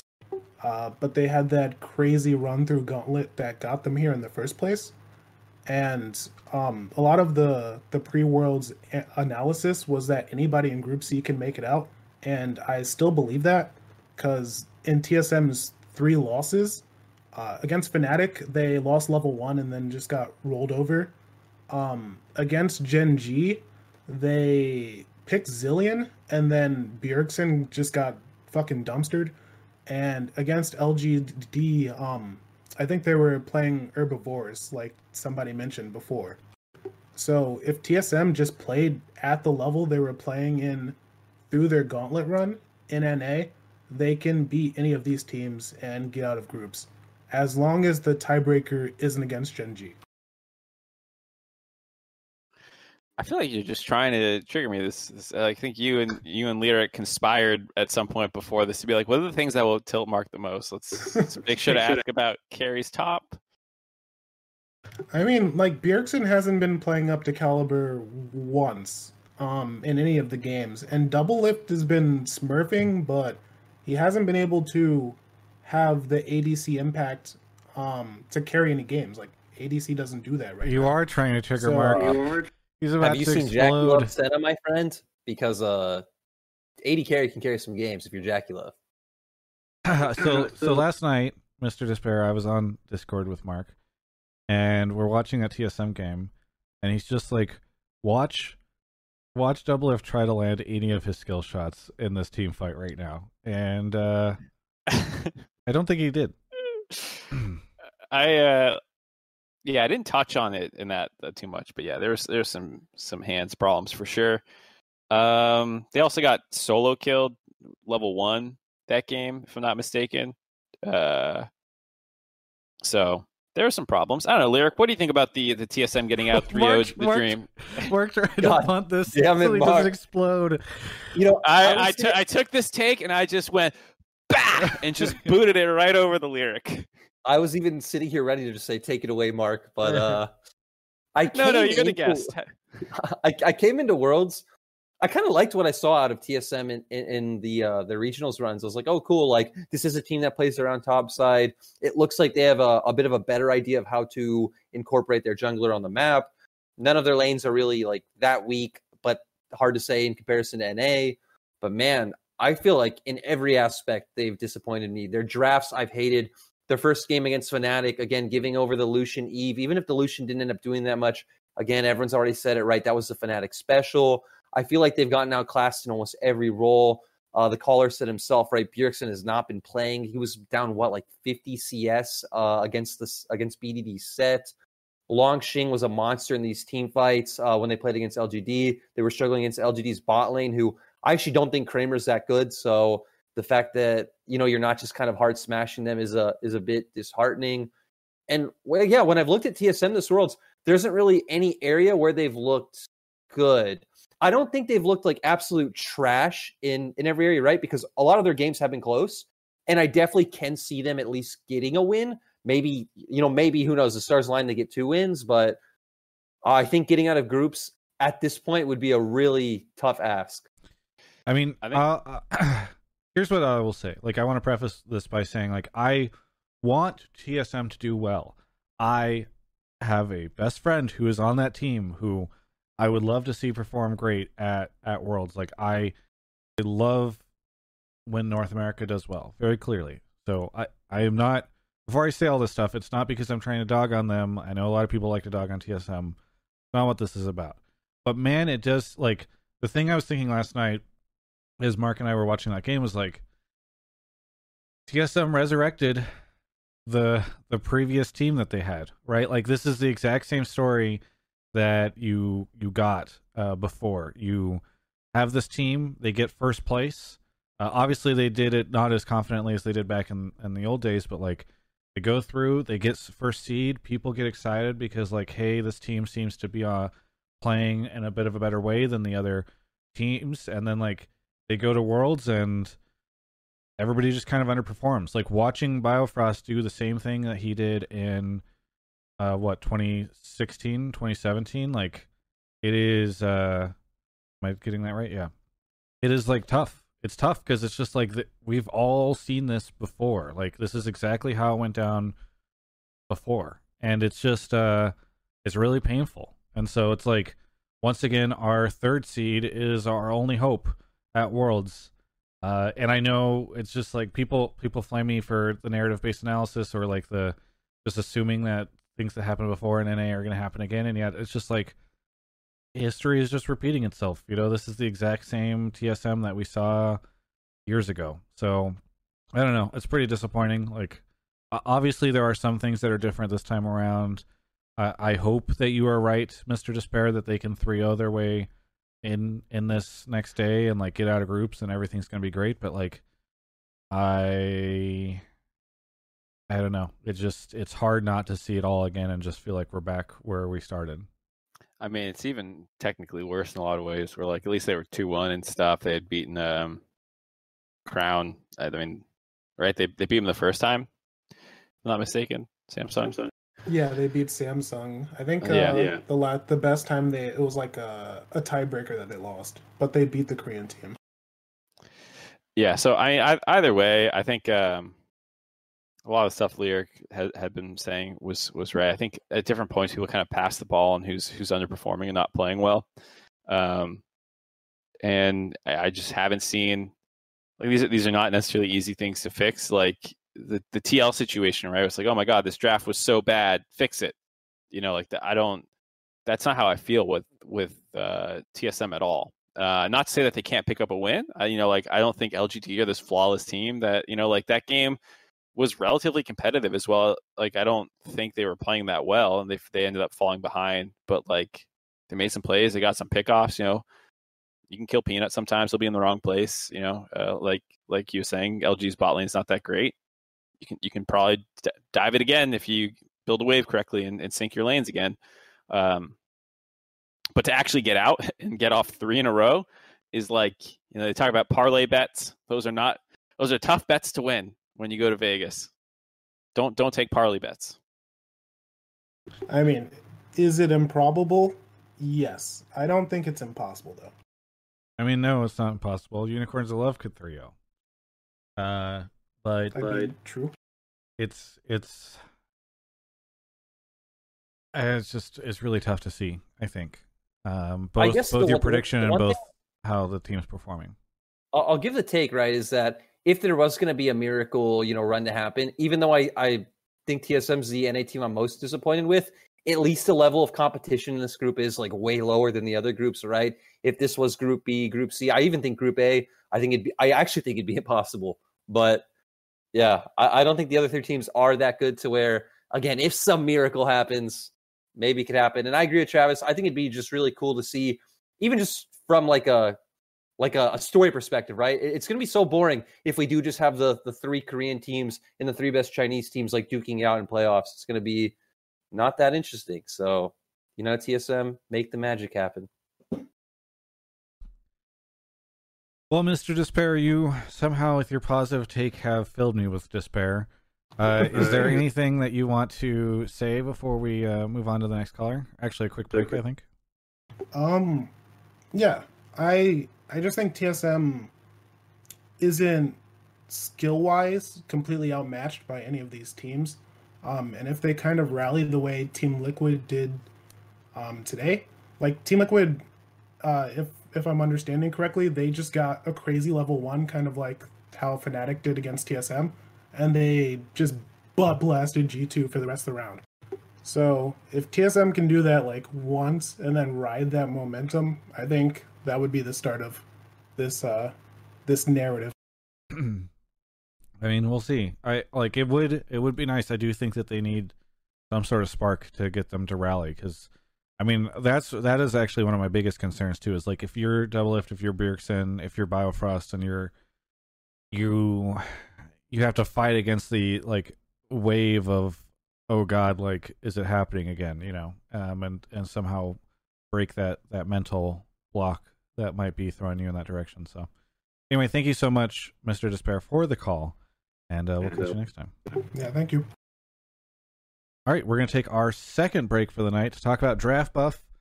Blue Jay was asking about it earlier, but right now, you know what? You don't have to build an NA team. You want to keep watching groups. You want to feel good about something because maybe the NA teams aren't doing great. Just draft your own with players from all over the place using a Draft Buff. Right now, there's a Travis Gafford Draft Royale that's happening. We can do ! Draft Buff in the chat to pull up their link. Anybody else can as well. You just go over there, join it, and see how you can play and how you'll do against everybody else. Let's see how. I'm going to open the app right now and see how I've done. I know my they did like a pick'em bracket, which I know mine is just unfortunately doomed. But we're going to find out right now how well I did in my Draft Royale from the first several days of games. So I did terribly. I placed 404th in the group. So you can definitely beat me. Out of how many? 550. Anyway. There's 300 worse than you? No. There's only 150 worse than me. Oh, whoops. I'm definitely in the bottom half. Anyway, go join up in the Travis Gafford Royale. Draft your team. Get some great players. And don't maybe be cautious around drafting any of the LCS teams because I don't know how well they're going to do. If maybe they'll get a 3-0 and you believe that, so you should go draft a bunch of them. But either way, super fun to play Draft Buff, and it's completely free. By the way, I think some people think this is like you have to go pay money for it or whatever, and you just download the app, you can play it. Sometimes people don't want to play fantasy because they feel like they have to go find a bunch of friends to like do the whole draft with. You can certainly do that if you have a group of friends or a Discord or whoever that really want to do that. In fact, if you join the Draft Buff chat on the Discord, I'm sure you can help find some other people on my Discord, discord.gg/Travis. I'm sure you can find some other people to play with. Just ask for some people to play. But if you don't want to go through the trouble of finding some friends or some other people to create a league with, feel free to just join my Draft Royale. And also there's, I think Frosk and Yamato Cannon have ones going as well. So maybe you can, if you have different teams you want to try out, you can play them in each of ours. So either way, thank you so much to Draft Buff for sponsoring the show. Really appreciate them, and be sure to hang out in the Draft Buff chat to talk more with them if you have any questions about the whole thing, how the whole thing works. There's a link in the YouTube description as well. All right, Mark is off grabbing the next caller. Let's see, Jamie92 was the last person who subbed. I think I already shouted them out. I don't know if there's any Prime gamers in the chat, but I'd appreciate that. I need to fund my Genshin Impact thing. Lyric, are you playing Genshin Impact? No, I see everyone around me doing it, which makes me not want to do it. I've heard it's the most successful launch a Chinese game has had in the US ever. So it does look super fun. Yeah. Burger is in here. Hello? Sorry, I'm doing a food delivery. Hey, Kobe, you want to be on Hotline League tonight? You're doing great, guys.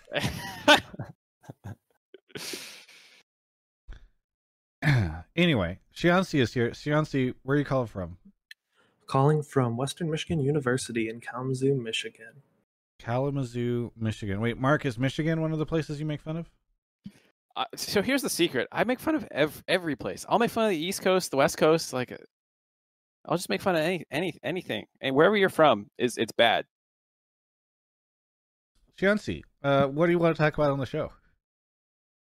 So I'm going to be your clickbait for the day, and I'm going to flame Reddit. I'm going to say that all these complaints about the advertising is dumb. I'm going to admit that when I called in back in, I believe, March, I was wrong, and I'm going to say that this has been a great year for esports. Wait, sorry, what was your take in March? My take in March was that this pandemic was going to be very bad for esports and that it was going to harm sponsorships and would generally just be very bad for the scene. And you're referencing, for those that don't know, I think the Reddit thread that was like, I'm tired of seeing all the sponsors on the stream and like the Red Bull Power Play and all this stuff. It was also specifically, it called them tacky and weird to just throw words in front. Like instead of, I don't know, the Red Bull Baron Power Play was in like State Farm Analyst Desk, and just throwing the word in front of things was what the Reddit thread was calling out as well. So that's your take, Shiansi, is that stuff is actually fine as well?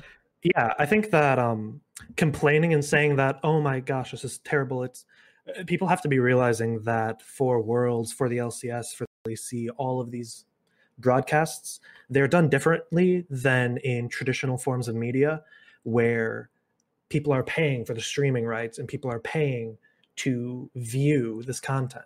You're not seeing a State Farm Analyst Desk on Dancing with the Stars or whatever because they don't need to have sponsors as much because they have the pay that they're getting for the streaming access.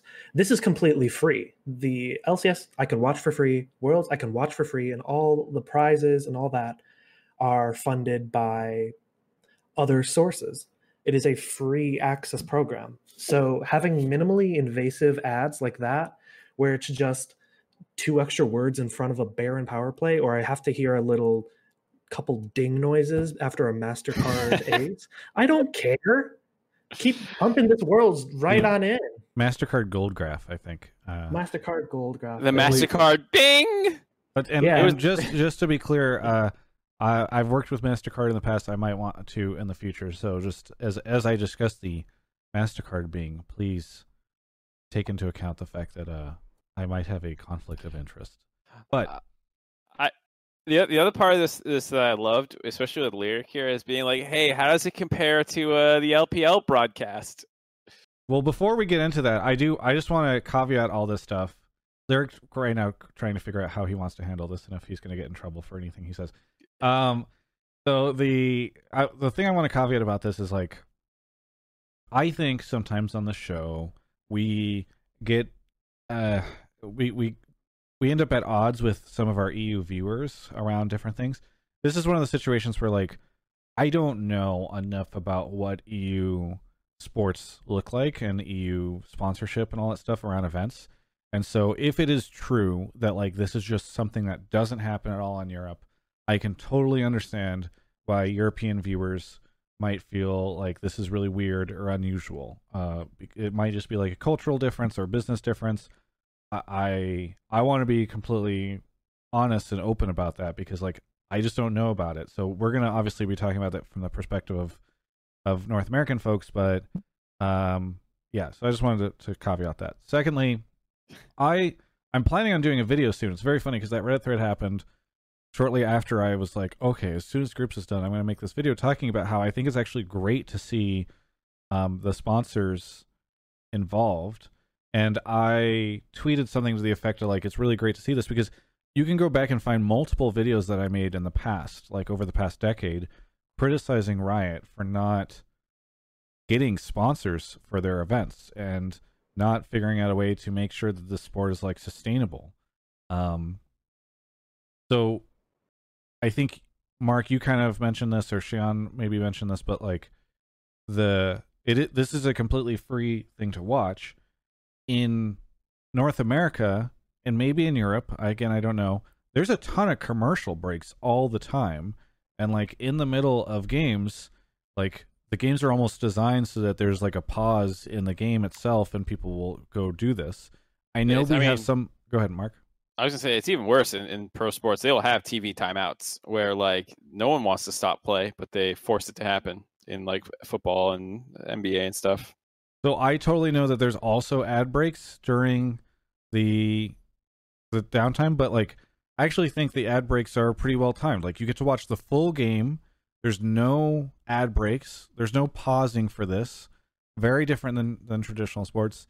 Yes, you get some like little meme like stuff like the MasterCard thing or the Red Bull Baron power play or whatever. But for the most part, that stuff is added pretty gracefully. You just get to watch the full thing. And some people, because I've gotten pretty good now at knowing where people's heads go whenever this stuff starts to come up, is they say like, well, yeah, but like Riot shouldn't need to make money off this. They make money off the game. I would ask you, do you still play League of Legends? And even if you do, I bet you probably know somebody, if you know a couple other people that watch League Esports, who watch it but don't play it. Like I personally think that, I have no evidence for this, but it would not surprise me to learn that there are a lot of people who watch League Esports that don't actively play the game, or if they do, they come in for a little bit and they leave. Maybe these people don't even spend money on the game, etc. So I just think it is like very important for them to figure out ways to do this, especially when they're doing very, very expensive stuff like getting a giant quarantine hotel and working with the people from The Mandalorian to create this like crazy looking stage so that it doesn't just look like a bunch of people in a regular studio, that Worlds can still feel really cool. There's no audience, so there's no way for them to like monetize seats or tickets or anything like that. It is, I know people don't want to hear this in a lot of cases, and people just would love to just have the whole broadcast without any ads. I can tell you that, like, working in the industry, I know this is really important, and I'm really happy to see that Riot has taken the time to find, generally speaking, pretty high-quality partners, right? Like, this is not Jim's Auto Body that is sponsoring this stuff. Like, these are top-tier brands that we're being associated with, so I think it's really good. Sorry, long rant, but Lyric, what does this stuff look like in the long rant. I mean, that's fine. This isn't a topic I'm, like, super passionate on. I think the one thing I like that you guys pointed out is I'm actually just surprised fans care so much, because as long as it doesn't inhibit the game, which is what most people are watching for anyway, like viewership takes massive dips between games during like analyst test segments and things like that. I'm actually surprised it bothers people at all, because that's even where I'd stand. As long as you don't have like these like really distracting overlays where you have sponsors like everywhere, as long as you can watch the game, I think that's what matters. And like for Chinese side, they don't have all the like meme like names and segments, but right, it's still the same. It's some guy between every game like reading off a card of all their sponsors. They have like, you know, the Red Bulls and like the logos all over their desks. It's what needs to happen. We need to make money, and you know, I hope we get more sponsors for the English LPL broadcast next year, and I make more money. So fans, be okay with ads so I can make more money. Thank you. Doesn't the LPL broadcast have like vehicles driving onto the screen in some situations and stuff? Yeah, so, that's I think what Mark was getting at. No, I was getting at the Robo Colonel Sanders KFC thing. I love it. So we have this like statistics graph that like shows the like strength or probability of which comp is like strong and will win when, and that's sponsored by KFC. So we have the Robo Colonel, and we actually reference them a lot on broadcast. So I love it. That's actually awesome. What is that? What does that sponsorship integration look like? So does he like? Is there Robo Colonel? Have you not seen this? It's so funny. Yeah. If you can find a clip or a tweet or something like that, I'll show it on screen. But it just plays whenever you guys are looking at that graph or whatever. It'll just be like in the middle of a game. It'll just like usually at the start it'll pop up, and it'll pop up at random times during the game of showing like the team's like probabilities of winning with like the champions and like the game state where it's at. Yeah. So maybe this doesn't happen in Europe. I'm sorry if you were European and like this is really weird to you, and I totally get that can be off-putting if like this just doesn't feel like the norm. But it does seem to be the case in a lot of other places. So, and I would hazard a guess, perhaps, that there are some instances of this, at least in Europe. But maybe I'm wrong. Even internationally, there's also like, even if you just look up the Olympics and you look for the Olympic football/soccer stadiums, you can see plastic. And this is a complaint that bothered me a lot that I saw a while ago, were the State Farm and stuff flags that were on Summoner's Rift. Those little flags that you notice for about 10 seconds at most per game. People were complaining about them and how the advertisements getting in the way of the game. Oh yeah, that's weird for me. Have people not seen? But have people not seen the stadiums that these pro sports are played in, and how the entire outside of the field is lined with sponsored? You'll see an Allstate thing over there, then you'll see a McDonald's one over there, and you'll see all these different brands just plastered on the side of the. Yeah. I mean, it exists for sure. It's there. It's normal. Is there anything you want to shout out before we move on to the next caller? I want to shout out my dad because we're both in Michigan and we've both been managing to keep up on World. So shout out to my dad. Yeah. Shout out to Shiansi's dad. Yeah. Thanks so much for the call. Look. Oh, we lost him. I love it. Brutal. Wait, what were you going to say, Shiansi? Good luck. Okay. Okay. By the way, I think a lot of the sponsorship integrations have been great. Like the Spotify one in particular is fantastic because like they just shout out whatever song they're going to play, and music has always been such a good part of Worlds, and I think it's really cool that they can do that stuff. Treethon, is that how you say your name? Yeah, Treethan. Treethan. Is your name? Yeah, Ethan? like tree in Ethan. Yeah. Okay. I did put a note. Are you a tree? Yeah, I did put a note. I am Ghostin. I did change my name. I put a note in one of my things. Wait, sorry, you're kind of warbling out. What was that last bit? My original name is Ghostin. Ghost Han? Oh, you're Ghost Han. Yeah. And yeah. You're calling I did change my name. A Blue Jay. Okay. No, I am not. I put a note in one of my topics that said that I did the name change. Okay. What do you want to talk about on the show? I want to say that. Where are you calling from? Sorry. I'm calling from New Jersey currently. New Jersey. Usually in Queens. Yeah. Okay. Sorry. What's your take? I think FlyQuest is going to make it out of groups. You think FlyQuest is going to make it out of groups? So far we've had TL makes it out, TSM makes it out. Now we got FlyQuest. Mark, take it away. Who in that group just no. Lyric, is this the spiciest one so far for you? Yeah, this is definitely the spiciest one. Holy shit. How is this spicy? They literally are the second place team. The fact that you don't think this is spicy. Okay. Who doesn't make it out? Who doesn't make it out? DRX. What do you mean the second place team? DRX is the second place team. No, I mean like second place team from LCS. Pardon me. Oh.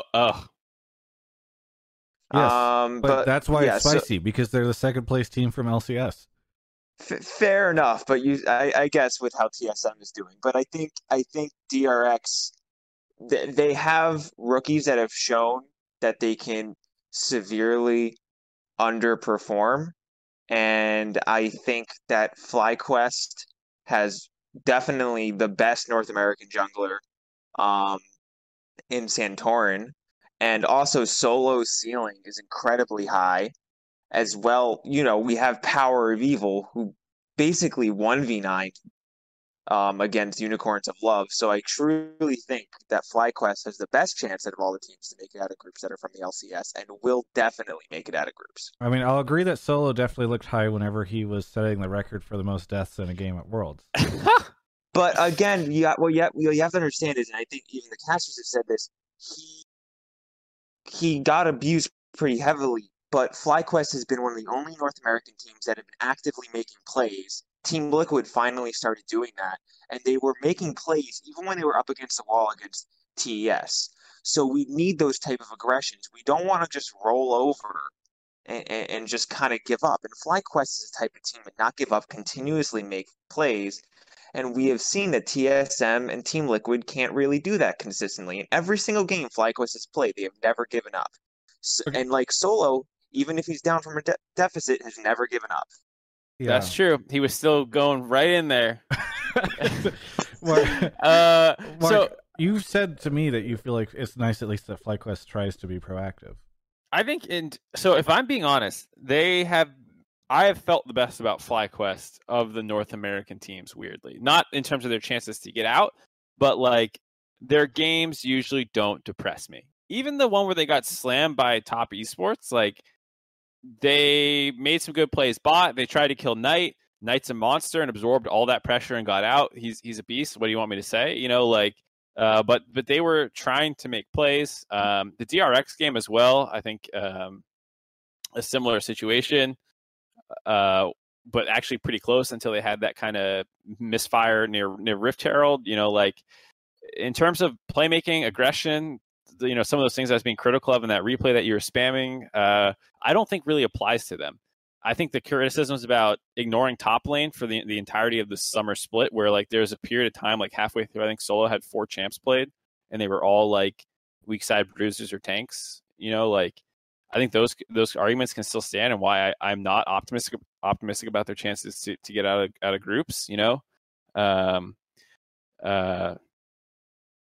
I still feel that way about them, but like overall as a team, I don't hate watching their games. I just don't think that they'll be able to get out. Lyric, I think I know where you stand on this, but I'll still say, because I actually completely agree. Like they have been my favorite NA team to watch. Everything down to like seeing their games on the Rift, seeing like obviously their team branding, seeing like watching the player interviews from you and seeing kind of how humble these guys are and how they're able to shake it off. It's just, they've been really cool to watch. They've been really fun. They're always trying. They're always putting up a fight. It just sucks that they got seeded into this group, because that's the problem, right? I actually think they've looked better than TSM and Team Liquid. The problem is they're just in the hardest group of the 3. And I actually think DRX has really surprised me, because I was one of the people who came in higher on Gen.G than DRX. Mm-hmm. But I really like Gen.G's games at this Worlds. I really like how they've been playing around Pyosik. I think, again, we all know Chovy's a monster. Carry has been having some insane games. I think it's just too tough. I think the individual player skill also, as we've seen with Solo, just isn't there. It's really rough for him because he's in a group, especially up against 369. I know a lot of people are high on like Zoom and Nuggery, but for me, I actually think I edge out 369 over Zoom for being the best top in China. I absolutely love watching this guy play. I love how much top puts resources into him. And yeah, I think FlyQuest, it's just kind of unlucky, right? It's kind of unfortunate that they are in this group, because maybe if they were in Group C, that'd be more interesting. But obviously, that would be possible because we'd be the first seed. But yeah. Yeah, it's a similar feeling to me as like Rogue. Like, I actually have been pleasantly surprised by Rogue in their games. They've done better than I thought they would have, but it just feels doomed with who's 1-2 in that group. And Rogue in Group A, Rogue in Group C. I would actually be really excited to see if they could still if they could get out, because like I said, they've looked pretty solid, and I'm always impressed to see how Rogue has been able to adapt their play style time and time again. FlyQuest, same way. Like, I'm happy to see that they are playing aggressive. You know, they're working with roams. They have that kind of roaming support meta that a lot of the top teams in the world prefer. They just don't have all the pieces to make it work. I think they're also just kind of handicapped by their original head coach, Dylan, not even in China. Oh, we're kind of losing you. Yeah. You warbled Can you hear out me? of it. Yeah. You were talking about the head coach. Yeah. So, Dylan not even being in China, like, kind of even from there, but Curry's been obviously taking the reins there, and I think FlyQuest just, their ceiling is so unbelievably high as a team. So I really do think they can take out DRX for second. I don't think they're going to get first. And also, Unicorns of Love could play spoilers, so somehow, some way, FlyQuest could even sneak in through UOL taking a game. Well, Treethan, we're gonna have to see if it's true. Sorry, we're gonna have to move to the next caller because I think your mic's going a little wonky. It might just be our connection, but I do appreciate the take. We'll have to see. I think it's a tough one. I do like the idea that FlyQuest are just like the good old boys, though, happy to be at Worlds and trying their darndest and never giving up. I think it's a good take for what's going on with that team right now. So thank you. Is there anything you want to shout out before we move on to our last caller? Just shout out all the frontline workers handling the pandemic. They're heroes. Nice. That's a great shout out. Thank you so much. Yep. Bye. Okay, off to Lyric. How's your first Hotline League been? Dude, it's been fun. I love doing stuff like this. It's been interesting. All the NA positivity wasn't what I expected, but yeah, that's been cool. I think Mark is maybe dodging just like the NA shit takes, but well, I mean, I'm not pulling any of the NA shit takes because that's what we're here for. I mean, what else do you just be like? Yep, true. Not much of a combo there. Yeah. How do you say your name? Hut? Hutagul. Hutagul? Yes. Where you calling? How you guys doing? Pretty good. Where are you calling from? St. Charles, Illinois. St. Charles, Illinois. Mark, is this one of the places you make fun of? Hutagul. No, never, dude. What the fuck? Hutagul, what do you want to talk about on the show? It's very vague, but I just wanted to get everyone's opinion on. I think this is the worst world meta we've ever had, personally. Well, I feel like we've had so many bad metas. Why do you think this one is bad? It's just pretty boring to me. I feel like most of the picks in each lane are similar to the previous years, and then they just added like Jungle Nidalee and Graves in there. Like Ornn has been relevant in the top lane the past 3 years since 2018. You miss Ardent Sensors? I think that was Kaiser GP. I do, yeah. That's funner. You miss lane swaps? Yeah, for sure. You guys don't think so?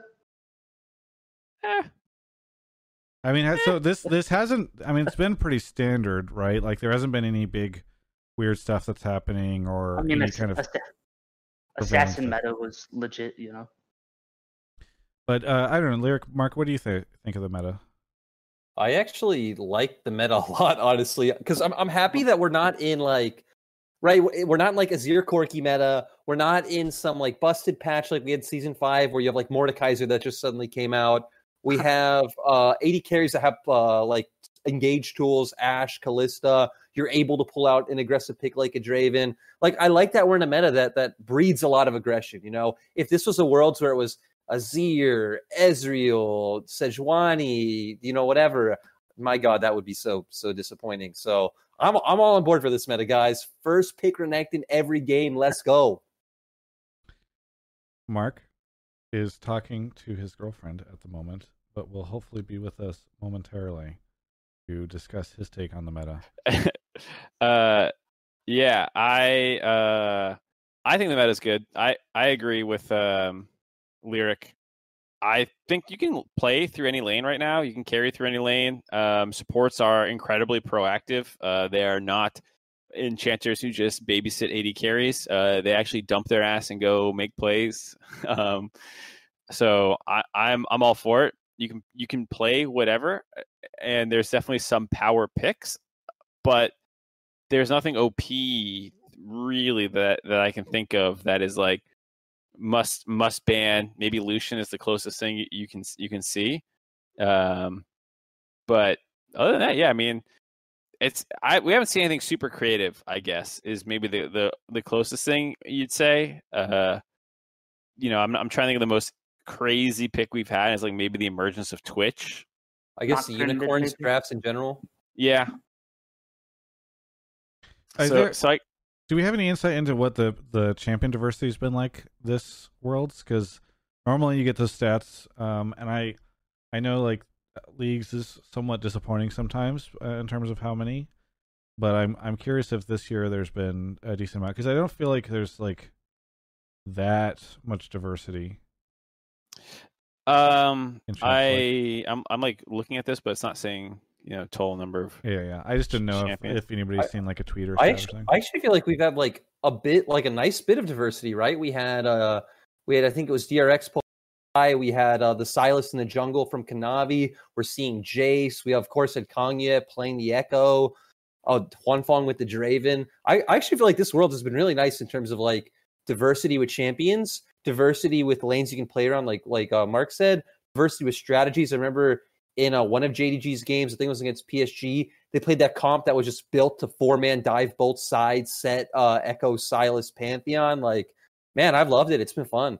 Twitch chat's saying 64. I never know if I can trust them, but I don't know how great that compares to previous years when we're at this stage, but I don't feel like we usually get too many more after like the halfway point of groups. Like I don't see that number going up to like 90.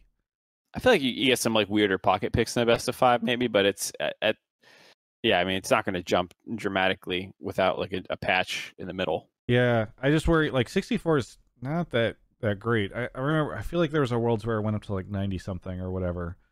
I don't think it's incredible, but I think for me, I care less about champion diversity as the metric for what a healthy meta is, and more about like how you actually play the game out. Because you could have a ton of champs play, but if it's Ardent Sensor meta, I actually don't think that's a better meta than this one. Yeah, I would love to have not Ardent Sensor meta and a ton of champs played.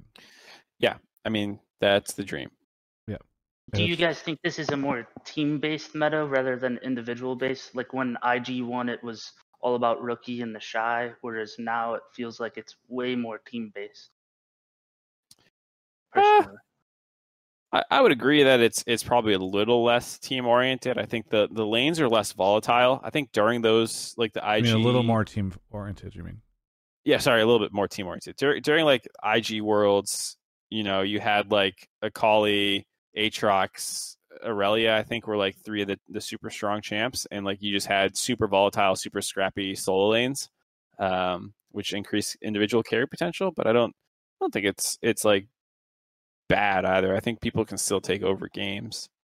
Yeah, I think this has been one of the healthiest mixes, like not even just this Worlds, this year as a whole to me, maybe other than like Aphelios, but I feel like this has been one of the most healthiest balances of like you can have people who can pop off in solo carry games. We've had it many times in LPL, but you can just be the better team like JDG. And I think our final shows that in LPL. That you had TES, again, this team that was built on individual skill. You look at Jackie Love Senna at this Worlds, he is pretty much solo carrying games. And then JDG is the complete opposite of that. So I think the balance is in a really good place right now for me.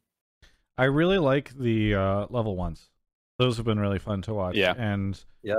And we saw that even just in like the TLG2 game, it was really hyped to kind of like set the tone of that game in a way that we hadn't seen in some of the other North America games. So I just think it's been fun to see those.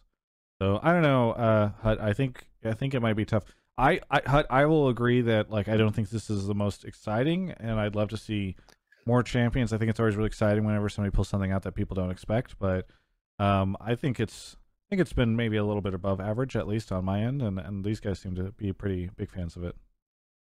I gotcha. Yeah, I guess I was just expecting to see more individual like outplays from the top LPL mid laners. Or I mean, we got to see like Bin pop off on what he played Jax, and then 369 played Jax too.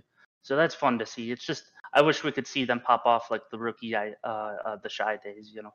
Yeah, dude, rookie deserves to be here, man. F's in chat for rookie. Yeah. For sure. Hut, thank you so much for the call. Anything you want to shout out? Thanks for having me so much. Just a shout out to anyone who supports Travis, Alienware. I know that's the big one, and then everybody else. Thank you so much, Thanks Hut. for having me. Have a good one. You too. All right, so that wraps up our World's Group Stage show. Thanks so much to Lyric for coming on. Mark, we can do our round of goodbyes. Are you getting heckled by? No. There's a lot of cats fighting. Sure. Nope, nothing to shout out. I know I said last time that I might stream in the middle of the night if I'm really bored. But yeah. Thanks, I might do it again. We'll see. Yeah. I might bail. Last time I threw up a bunch because I ate some bad food. So if I don't throw up a bunch this time, maybe I'll stream in the middle of the night. Very excited to keep myself alive. I think I'm going to keep my stream on and play some Genshin, and maybe I'll do one of those like every X number of gifted subs I'll do a roll. I'll throw some more money at it. Yeah, exactly. You fucking addict. Lyric, thank you so much for coming on the show. Where can people find you? People can find me on Twitter at Jordan Corby LOL. Sorry, my tag is so bad, but if I change it to Lyric, I lose the check mark, guys. Oh yeah. It's not worth it. So thanks for inviting me on. This was super fun to do. Thanks for everyone, bringing on their takes. You guys are some NA positive people, and I can appreciate it while I tear you down. Where did you grow up? I spent most of my life living in Arizona, but I've kind of like moved all over across the US. It sounded like you said sorry, so I thought that you might have been Canadian. I realized perhaps that I no. incorrectly assumed you were American. Well, either way, thanks for coming on the show. It's really fun, and it's always great to get perspectives from other folks. And I like when we can do the show and make it a little bit more international for international events. So you being able to come on, I think, was really fun. For me, I'll still be here. Please go check out my Worlds coverage. I know NA is going to sleep, so some of my stuff is I don't know, not getting the attention it normally does because people are just somewhat checked out. But I think some of these interviews are really fun and really fantastic, and it's been fun to talk to some of these players. Even like Kanavi, we had a really fun moment where I realized he was understanding English. Oh, and we'll have another episode of Run It coming out tomorrow if you're watching this live. I think today if you're watching it is a VOD.